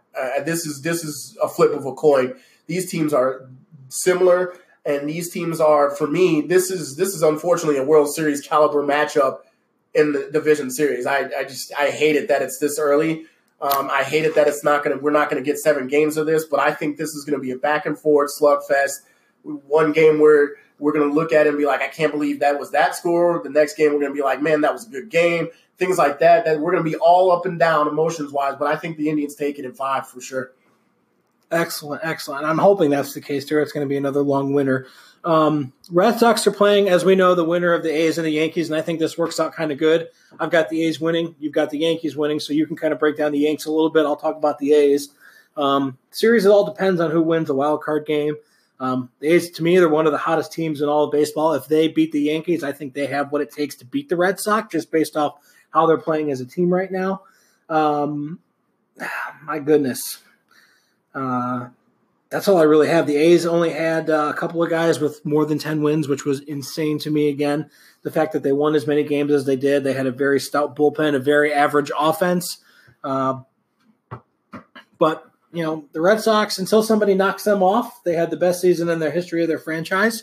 But their offense, they're going to outclub you. But in the postseason, we found it's not how much you can outslug, it's who can pitch the best game. Yeah, the Red Sox have been kind of a choke artist lately when it comes to the playoffs. Mookie Betts, has no RBIs in any appearance in postseason. Their horses and Chris Sale and David Price have just kind of disappeared. Chris Sale was better last year. I'll give him that. He was better, but postseason Chris Sale and postseason David Price have not been good. So it's tough for me to really think that they're going to advance, but they've been a good team this year. You don't just win 100 games, on a fluke. So it's going to be tough to beat them for sure. But I'm with you. It just depends on who they face. I really do. I want a Yankees-Boston series, because I'm telling you, that's another slugfest that is going to be all 5 games up and down, twists and turns. I can't believe that happened. So that's what I'm looking for, because they're similar teams. They really are. And when I was looking up the analytics on them, they're pretty much mirror images, one off pretty much each category. So I think that's why I got to go with the Yankees, because they're similar to Boston. And I think they're just better than Oakland at this point. Although Oakland is scarier than we think. I'll give them that. Well, how effective is Aaron Judge and how healthy is he going to be? Because he's been hurt for 50 games this year. I got to give the Yankees credit. They have a great bullpen. They're stacked 3 at the end: Chapman, Robinson, and Green. That's a tough threesome to beat. But like I said, it's just going to depend on who ultimately takes this. I think the A's are going to represent the American League in the American League Championship Series. Yeah, I think I'm going to go with Boston on this one. I think I feel pretty confident about Boston. Again, you don't just win 100 games on a fluke.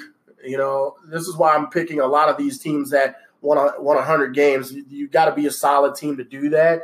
You can't have a lot of holes in your game to do this. So Boston is definitely the team I'm going to go with. I think Mookie Betts turns things around. I think he continues his MVP candidate season in the playoffs for sure.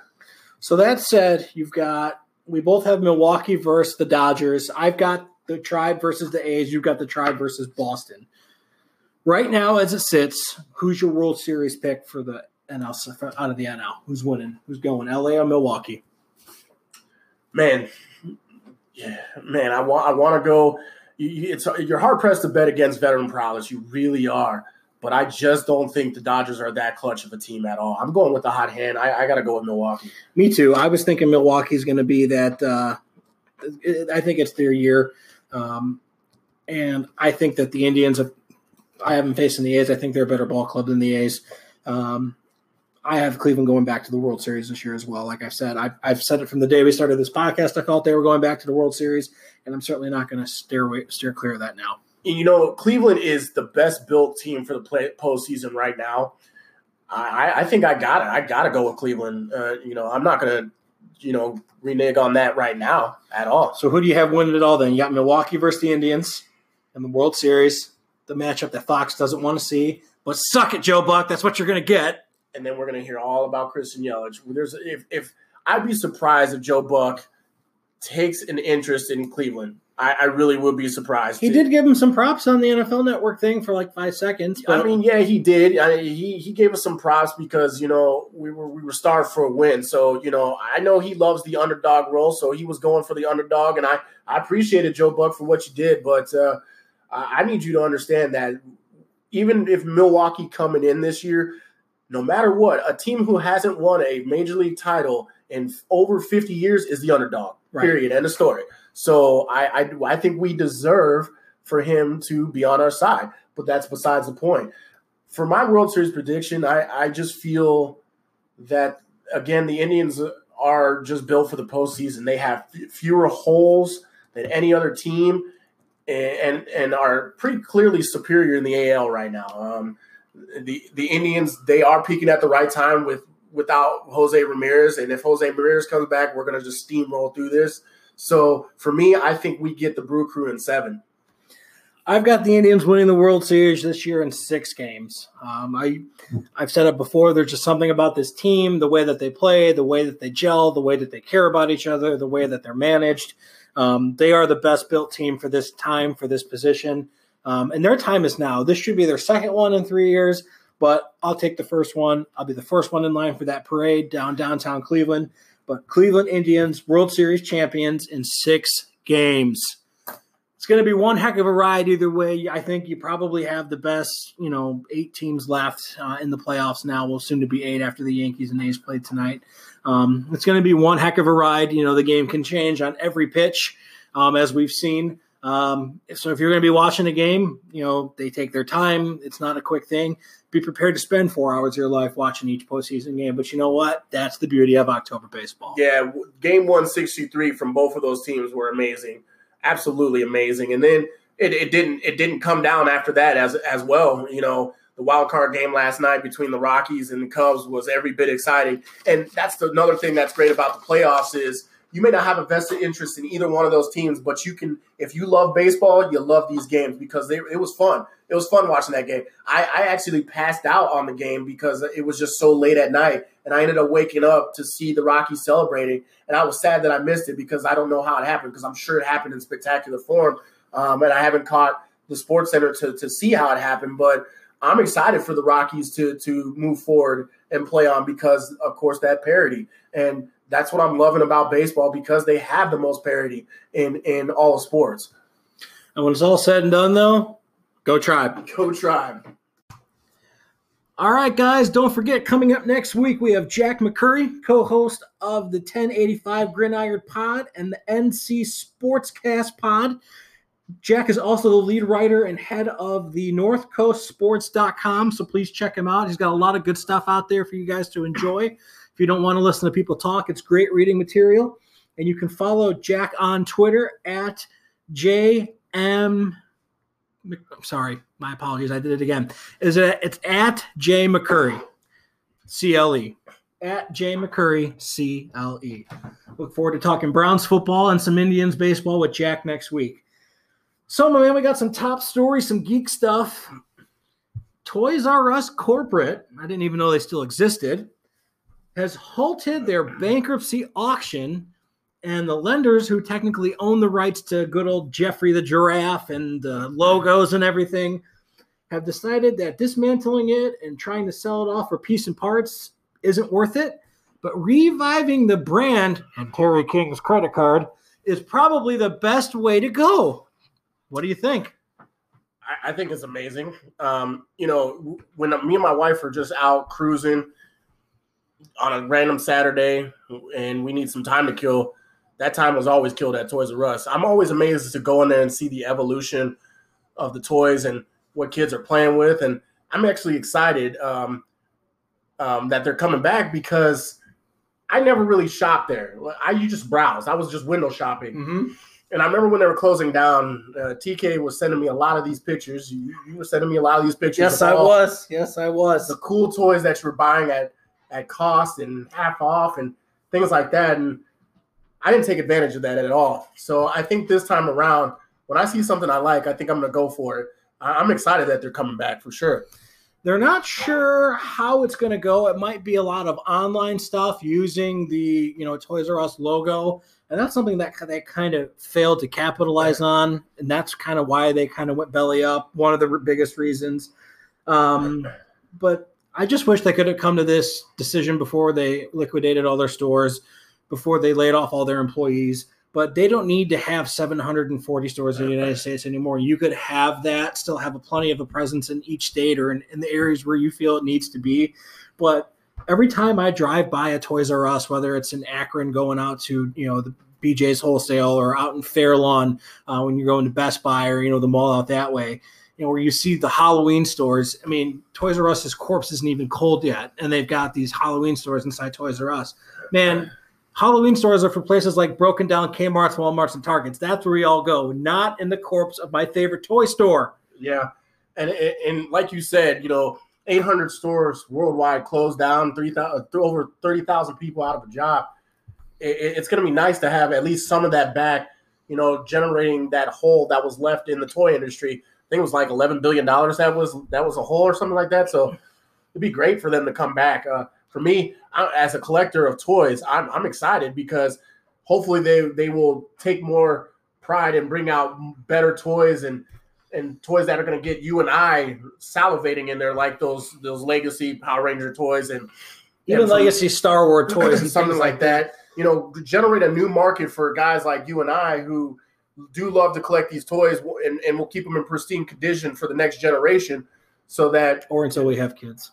Or that too. I don't think I'm gonna let my kids play with these toys. I'll buy them I'll buy two of each so that I have a collector and let them play. But there are certain toys that if it's out of the box, they can play with it more than likely.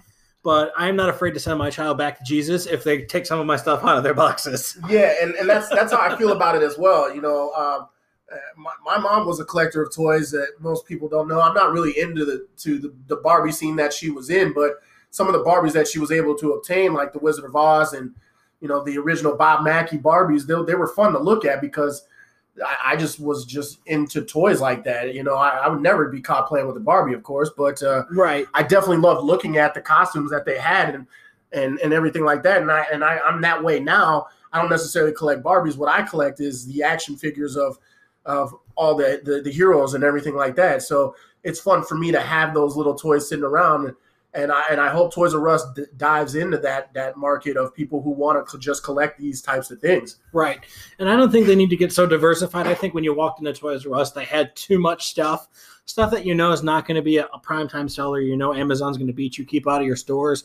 But for the people who want to go in for that instant gratification, or someone like me who, if I know that 25th anniversary toy is there, that legacy toy is there, or if I need to stop and get something for a family member and I know that's the only place I can get it, Toys R Us exclusive stuff, you don't need to have as big a store as you had before. You could maybe have 3/4 of the size that you had.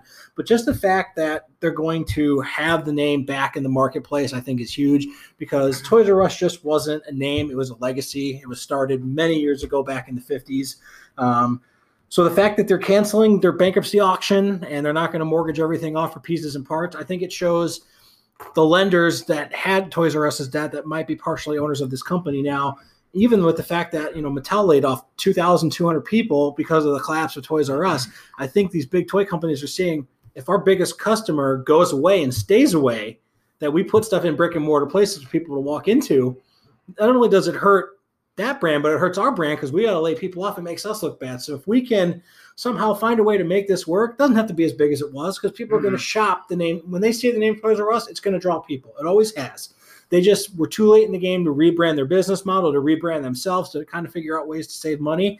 Now that they've almost had a near-death experience, their coming to Jesus moment, I think this could be successful if done the proper way. And I'm available. You can call me, email me. I can give you all the tips that you need. Yeah, and I'm with you. We need maybe 1-2 like serious brick and mortar stores, but there's a model that's out there like Best Buy. They have a couple of stores here or there, not too many, not oversaturate the market, and then they have the Best Buy mobile that's randomly in the mall. Right. Malls have been missing a toy store for quite a while. When KB went out of business, why not throw a Toys R Us in the middle of the mall? Maybe a department store or something like that. It's definitely going to help you traffic a lot, because you're going to bring kids to the mall. And they're going to want to go to, Toys R Us. Even some teenagers are going to want to go in there and hang out and do their thing. So why not? Like KB did at the very end. Exactly. They put those express stores inside the mall. You put the stuff in there that people absolutely have to have, and it's going to make a killing. Just don't overprice it. Exactly. I know we said we were going to only talk WWE, but they do have a big pay-per-view coming up this weekend. Yeah. Super Showdown. Somebody posted something on Twitter. It was funny. It showed a picture of 1998 Triple H, full hair, full beard. Shawn Michaels, full hair, full beard, full pose. And then it's like my drunk uncle and his best friend, the homeless guy with the ripped shirt and the bald homeless guy, Yeah. I didn't know Shawn Michaels shaved his head completely bald. Oh, my goodness. So Shawn Michaels was starting to go balding for quite a while. And if you watch some of his matches later in his career, right, especially the retirement match with The Undertaker, he had just one strand that was long enough that he was basically combing backwards to stay over the top of his balding head. Right. Now it's a cul-de-sac.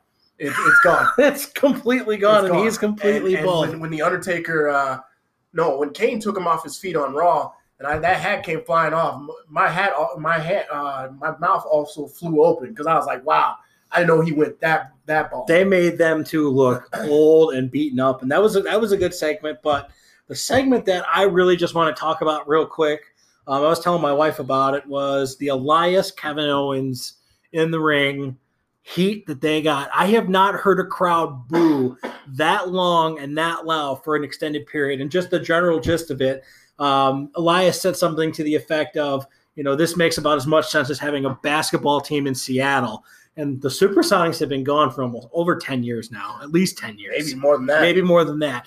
And those fans have not forgotten about it. They are like that ex-girlfriend that got scorned and never got over their ex-lover.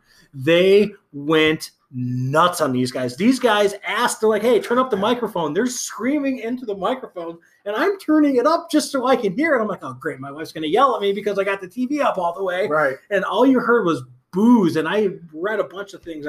Dave Meltzer, Brian Alvarez, from the Wrestling Observer. Brian Alvarez apparently was live there, and one of the guys from the podcast that we talked about, he was there too, and he mentioned he had never heard a place so loud before. Like, he was laughing because, like, he's not from that area. He's from this area. Just sit back and take it in. But for them to get that kind of a heat, that's the kind of stuff we were talking about that wrestling used to be. It was nice to see that for such a short time. And I hope that the powers that be in WWE see this and build off of it. You know, Elias is badly booked, but the segment that they give him where he comes out and basically pretends that he's going to sing his new song for the city that he's in is a great segment. And Elias kills it every single time. I went to the Raw that came here a couple months ago, and Elias came out and he mentioned something about Cleveland and in a derogatory fashion, and he was basically booed out of the building. And I thought that was pretty loud. Probably the loudest I had ever been in the queue forever. It felt like the loudest I had ever heard the queue besides when LeBron James returned. Right. And for me, that one segment on Raw last Monday, I was with you. I was sitting there like, I can't even hear what he's saying anymore. Like, right. And that made, to me, that filled my heart because I was like, we got a true villain. Right. Excuse me. Let's move forward. And even when they were, talking about John Cena, the crowd was booing them for dogging on John Cena. And I get it. Jay's having a tough time with his voice tonight, and that's okay. I was there a few weeks ago myself.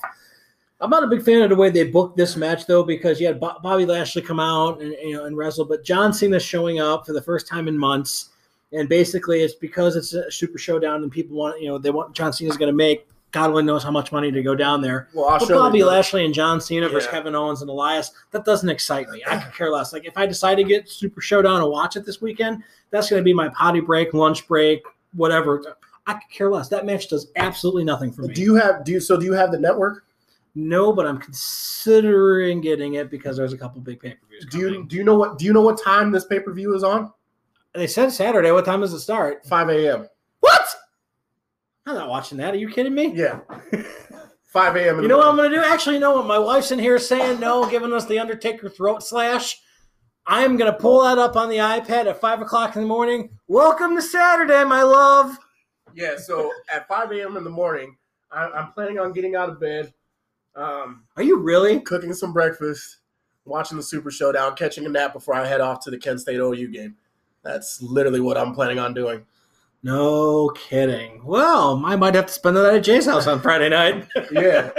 It starts at 5 a.m. It's that way because it's in Australia, of course. Right. And, Australia doesn't get to see John Cena, so I understand why they have John Cena. But in my opinion, it's badly booked. You could have done better with John Cena if you was going to bring him back.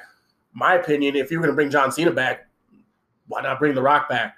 Right. At the same time, let them wrestle each other down there. We've seen it before, but let's see it again. Right. Batista's also going to be back for SmackDown Live in 2 weeks. Yeah. Why not let him come there as well and let him wrestle John Cena? So many better options than putting him in a match with Lashley, a tag team match at that, and Kevin Owens and Elias. Two wrestlers that are just getting completely buried right now. So if this pay-per-view starts at 5 a.m., what in the heck time is the Crown Jewel pay-per-view going to start? Do we even know? So that one's later in the day. So for some reason, their time zone makes us to have it's like 3 o'clock. I think 3 or 5 o'clock. Did you hear that the Saudi Arabian government or whoever is their sports commission, whatever, they want all the big names there? So apparently Stone Cold has started training for a comeback for this. And you might get a match out of him because they want to see him. Are you kidding me? I wish I was lying. I read it in 3 different credible places, which seeing Stone Cold wrestle one more time is in it for me. And they've also offered, outside of what WWE would offer, they offered $20 million for The Rock to come. And they basically said if he's a champion, he'll get $20 million. We book him either he wins the belt here or book him to have the belt when he comes here. We want The Rock as a champion. I don't know how they do that, but I did hear that The Rock was planning on making another run. Excuse me, folks. Another run inside the ring. So this would be like his last match. Like last matches, he would win the title before it. That's like a $4 million match. He'd get $20 million from Saudi Arabia and another $4 million to work WrestleMania or a couple. So he'll work 3 or 4 matches and make $28 million. Sheesh! I am in the wrong business. I got a body like Kevin Owens. Call me. I got more charisma than that guy. I mean, yeah. I really have. I don't have a comment for that at all, but definitely, I would love to see The Rock. Stone Cold and The Rock is something that I would love to see again for sure. And I don't care how old these guys I mean, what are. was I doing when you came here today? I was finishing up some notes on the show, and what did I have on my phone? Oh yeah, you had what's Stone Cold and Kurt Angle. Stone Cold and Kurt Angle, yeah. Yeah, it was. They were. I wish Kurt Angle would wrestle too, man. He's training for a comeback now too. That's why he's. That's why he took some time off. That's why. So we're just gonna get 90s wrestling when it comes to this. Pretty much. Oh, okay, I'll definitely be watching that Twitter handle you have. They had me follow 90s WWF Wrestling. They did a thing where Triple H got stunned 6 times in 59 seconds, and I just laughed my rear end off. Best thing ever. And the way he took stunners was almost as good as The Rock. The time is 1997. They posted this one. The time is 1997. And the worst thing you had to deal with in 1997 was how you were going to watch Raw and Nitro simultaneously. Right. I mean, too bad they didn't have TiVo then, because then you could tape them both and then just fast forward through the commercials. Exactly. Or you could sit there. I wish I had 2 TVs so I could have just put them side by side and done the thing that way. But well, I mean, speaking of like Raw and Nitro, I don't know if you know this, but you could subscribe to it. I don't have the time to do it or the extra cash. But I found a few of the shows were posted on YouTube. But Brian Alvarez from Wrestling Observer and his co-host Big Vinny V, they go back and they rewatch Nitro and Raw from the same week, and they break it down for you again and talk about either how good or how bad it was. And at first it was pro WCW, WWF stinks. And as the WWF started to win the war, you'd just be like, man, Nitro sucked. And they would say why Nitro would get like 20 minutes of time. WWF would get like 40 minutes of their time just talking about what happened.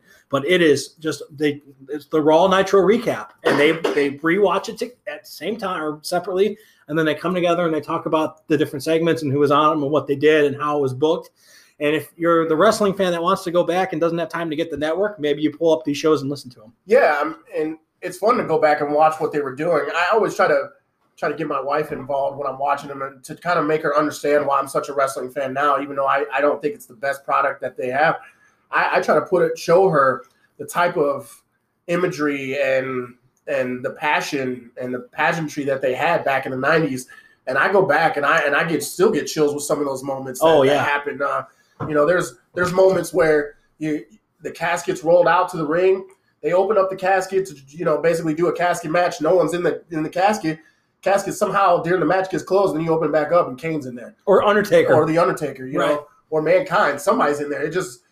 These are the things that I definitely miss. And you got me excited again about, the prospect of a returning of some of those guys that made the 90s great. And I hope that they don't make them PG when they come back, because like watching some of Stone Cold's promos. Oh, real quick too, shout out to my wife. She knew who Elias was the other day. We were watching it. I was like, that's Elias. She goes, oh yeah. Like she knew who Elias was. And she's sitting here shaking at me and shaking her head. No, yeah, you knew. But like going back and watching Stone Cold's promos, there is a very, very big theme. He's going to raise a lot of hell, drink a lot of beer. Vince McMahon is a son of a bitch, and his little bastard son. I mean, that was Stone Cold. And I know this is a family-friendly show, but that's what WWF was.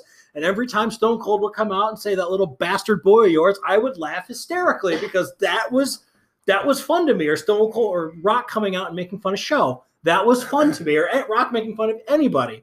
That was fun to me. This stuff now. I think the envelope that wasn't. They weren't afraid to push the envelope, and now, because they're a publicly traded company, they're afraid to push the envelope and make anybody mad whose pockets they're in right Vince now. Won the war. Exactly. Won his competition. The biggest competition he has now can't touch him, so he's gotten complacent. Doesn't need to take those chances anymore, and that's a shame. There's no chances being taken at all. And, I was watching one of the more controversial moments, and I get why they don't do this now, but there's one moment where heel Stone Cold Steve Austin and Triple H were basically somehow in an alliance with each other. I'm not sure how that formulated, but they were facing the Hardy Boys.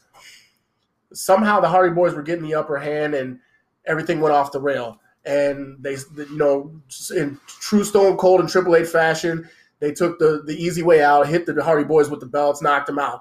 And Matt Hardy ended up in the middle of the ring, knocked out because he got pedigreed. And then Lita comes in the ring and tries to help out. And she gets stunned.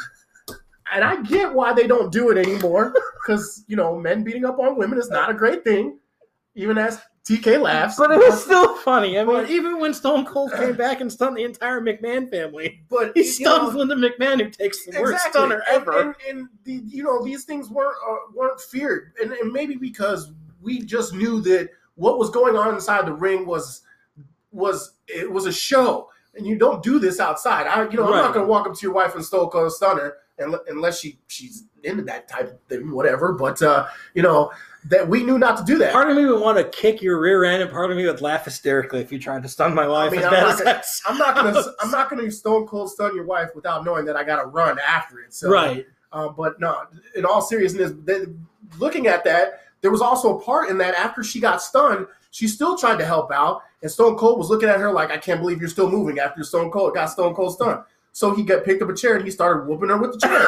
Yeah, that was. And this, I showed my wife this. She was like, "They did that." And I was like, "This is why people watch, though. Right. Like, people watch." Symbol ripped off her shirt, and all she had was handprints on her painted handprints on her breasts. Yeah, that's what was in the 90s. I mean, that was for me, my little adolescent boy that was into seeing that stuff. That was the only action I was getting. So.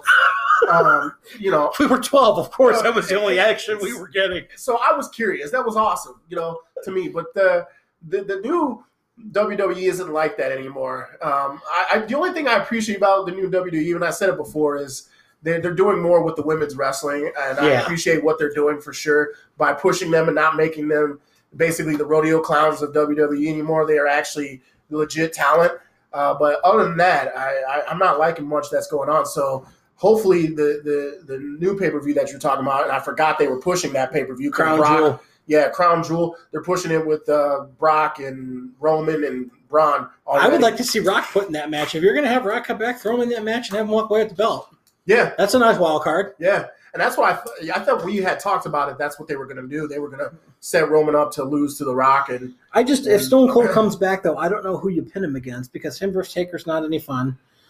I would like to see maybe him versus John Cena and have Cena put Stone Cold over because Cena doesn't do a lot of stuff that would mess with Steve Austin's neck, and Steve Austin could do things to John Cena that John Cena wouldn't. It would be a good match to see two of the biggest blockbuster ticket-selling machines coming head-to-head. It's like we never got to see Hogan versus Austin. If I can see Hogan versus Cena, Austin versus Cena, sold. You've got my money right now. I'll buy it right now. I think I would like to see Austin versus Dean Ambrose. Yeah, that'd be fun too. Similar guys. Similar, except for they don't allow Dean Ambrose to be like Stone Cold, but he feels like I felt like he has the mentality to be like Stone Cold, the way he acts and the way he's supposed to be the loose cannon and things like that. I feel like he has it, but he's more tame because it's a PG company now, so he's not able to do that. But I would like to see that. That seems like something that'd be fun. And then I think I would also like to see Stone Cold maybe against Kevin Owens. That would be a fun match. And everything like that. Especially the verbal sparring that could go on. Oh, my gosh. Is something that would be pretty amazing to see. Right, and then, because that's a guy that could take bumps, and he's going to be working with Stone Cold. So I would Kevin Owens is very solid in the ring. The only thing that concerns me is I just don't want to see anything happen to Austin with the neck problems he's had. So, you have to watch some of the bumps he'd have to take. Yeah. It might even have to be a tag team match, and that's fine. Stone Cold comes in, whips everybody's ass, rolls right up to room 316, and burns that son of a bitch to the ground. Right. Exactly. That's essentially what I'm looking for. Exactly. So, moving on, Earl Thomas took a gamble on himself to try to get paid, ends up fracturing his leg in a contract year, off for the season. As he's getting carted off the field, he flips off his teammates and his coaches on the Seattle sidelines. Jay, my man, talk about that. So I have to give him honorable mention for our Jackass Award. I'm absolutely disappointed in Earl Thomas. And this is me saying this, understanding why he did what he did. It's the exact reason why Le'Veon Bell hasn't decided to come back as well. But at the end of the day, my man, you signed a contract, and if your employer is not willing to work with you on your contract, you ride that contract out, and then you ride off into the sunset to a different team. Right. Period. End of story. I mean, yeah, it sucks that you hurt yourself, but and it's in the heat of the moment, and that break probably cost you tens of millions of dollars. Absolutely. But, you can't be flicking people off. You can't. I mean, who are you, Stone Cold Steve Austin? Exactly. it's so funny. And one ref were like, yeah, you should be flicking everybody off. And then the next thing you know, they're like, hey, you can't flick people off. You can't be doing that, no. But this is also the NFL. And when we're talking about all the imagery and how players are looking, this is not something you want to add to the fuel, that the venom that people have for the NFL players. They're not winning the battle. That basically just shows a kid, if he gets a chance to play, doesn't like his coach, he gets hurt, they're going to be building him off the field. The next thing you're going to see some 12-year-old kid, blank you, right? Getting wheeled off the thing with his middle fingers. Kids are already unruly as it is. I mean, I'm a coach right now, and some of the things the kids get away with saying to me is something I hadn't even thought of saying to my coach, because I was scared of what would happen if coach either kicked me off the team or you told my parents. Yeah, exactly. If I would talk back to a coach, A, I'm going to pay for it out there. But B, if I talk back to a coach like that, it gets back to my parents. Right. God bless them, especially my dad when I was a kid. To me, my dad was the closest thing to a God-fearing thing that there was on this planet. Yeah. You don't disrespect mom. You don't disrespect your teachers or your coaches. And if you do, good luck with what they do, because I get what's left. Okay, well, that scared me straight. There's a line, you don't cross it. Kids nowadays, they cross that line. Man, I can't wait to have kids, because they are going to be in for a rude awakening, because we're going to raise them the old school way. Right. When I have kids, these things won't exist. Like the phone, the tablets, they won't exist. We're going to go outside and play. We're not going to have the sense of entitlement. We're going to do it the right way. And I get Earl Thomas. I 100% get Earl Thomas's, anger, frustration, but he's going to regret that decision to flick them off, because that's going to cost them some money too. Yeah, not only from the NFL, but from whoever the next contract is. You got to be careful, because the NFL apparently isn't afraid to stonewall you. I mean, they did it to Cap, regardless of what people may think. Now, I'm on the opinion that they didn't really blackball Cap. I'm on the opinion that he's just not good enough. And the reason why I think it is this way, he's not good enough for the drama that he's going to bring. And that's fair. That's a fair. Is he better than a lot of the guys who are second and third stringers in the league now? Yes. But the bag, you're absolutely right with the baggage. And it's the same. I can agree with that. It's the same exact reason for Tebow. So when you are a distraction, isn't it a shame Tebow took a knee for the right way after scoring a touchdown, giving thanks to his Lord and Savior, and he gets blackballed and out of the league for that. It's all about distractions though, because for me, Kaepernick's a distraction and Tim Tebow's a distraction. You don't want to keep answering questions about your guy that's not even going to start. And Kaepernick right now is good enough to start, but does he fit people's schemes? Who knows? He's just too much of a distraction for it. And that's why I feel like Earl Thomas is going to regret that decision, because that's always going to be the question. Like that's a brand new gift that you can make. Exactly. I mean, it's just like, Earl, I get it, man, but you do that stuff behind closed doors, not in the middle of the field where the 50,000 that were there in the stadium and then all the millions at home were watching you basically unfiltered flick somebody off. Yeah, that's like the feeling I have coming into work on a Saturday or Sunday morning hungover and people come talking to me. Yeah, middle finger as I'm riding away. Yeah, get the bird. All of you can get the bird, but I don't do it because I don't want to be blackballed for my job. And then the next job, I don't want to have to tell them, why'd you get fired? Because I gave everybody the bird. Like, right. That's just not. And everybody saw it too in that case. Yeah, so Earl, you get an honorable mention for Jackass Award, because I get why you did it, but it was the wrong reason to do it.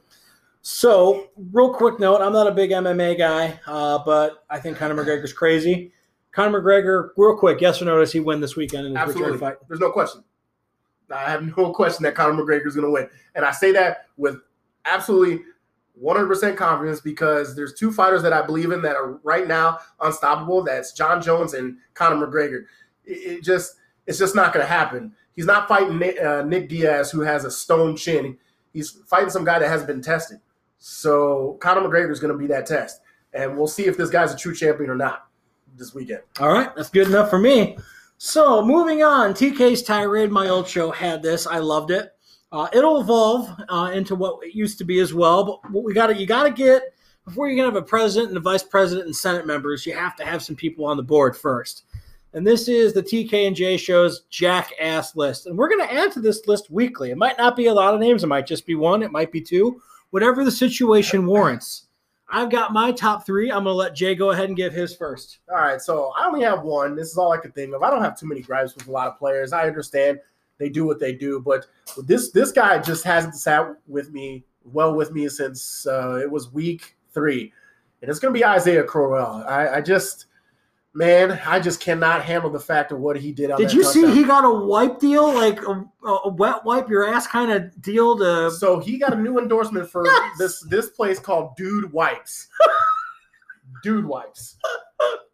To explain what Dude Wipes are, because I didn't know what they were, but apparently they are adult. They're adult wet nap. Wet wipes for your butt? Yeah, they're called baby wipes, I guess. I guess that's what we call them. So I guess they're adult wipes, but that's exactly what they are. So if you toilet paper is not enough to get your booty clean, you got to go to these wipes, and that's what they are. They're called Dude Wipes. They're supposed to make you feel more masculine about using these things. I don't know, but I just don't understand how you get rewarded for crappy behavior. Oh, right, man. Excuse my pun. If anything, the only people that should have been supporting a man like this, if we were going to do this, we're going to give him endorsement, we should have got Charmin, because he's just as soft as every one of those extra soft rolls. Oh, wow. Bub-on. He'll be here all weekend, ladies and gentlemen. Don't forget to tip your waiters. I just can't stand what he did. It was the worst example since Randy Moss's mooning. And Randy Moss's mooning was tame by all means, and he was doing it to have fun. Right. But to actually take this thing and wipe it in your butt and then throw it to the fans, I just thought that was such a classist act. I mean, it just, I just didn't understand. It was like, I loved you for 3 to 4 years, Crow. Even when you were inconsistent, I'm lost because we didn't do anything. The Browns picked you up off the trash pile when you went undrafted. We gave you carries when you didn't deserve them. And so I'm sorry, that you got let go, but we felt that Carlos Hyde, Duke Johnson, and the draft pick, which turned into Nick Chubb, was the better option at this point. Right. And they've been way more consistent than Crow had been in those 3 to 4 years. So I'm sorry for you. And, but at the end of the day, he did still lose the game. The Jets are terrible, so that's exciting for me. And Crow's averaging only 57 yards a game, so I'm winning at this point. So I saw on my Sports Center feed, my ESPN feed on Twitter, LeBron making his debut for the Lakers, and I almost got sucked into watching more than 30 seconds of the Cavs yesterday, and you know how I feel about NBA right now. But that letter that you wrote to Cleveland in 2014 was just to make yourself look good for leaving the first time. I don't think your long-term plan was to ever be here. You go ahead and stab us in the back and sign a 4-year deal with a team that is 10 times worse than we are. So, LeBron, believe in something until you don't, and then just go to another team. Just leave. You're a jackass, and you always will be, and I don't ever want you coming back. My other one, I thought I would never mention his name or even stoop to this level, but I don't care because he makes my skin crawl when I hear him on the radio.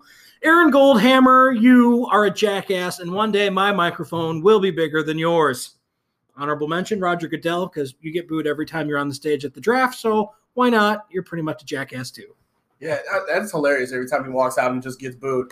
Out the building booed. And I'm telling you, it's the funniest thing to watch it with someone who doesn't watch football. They're like, what did he do? And I'm like, he's just a douche. Yeah, pretty much. There's no way to describe it. He literally is only concerned about making his next paycheck and getting his next contract, and he is really making the NFL something that is a product that everybody can watch. Right.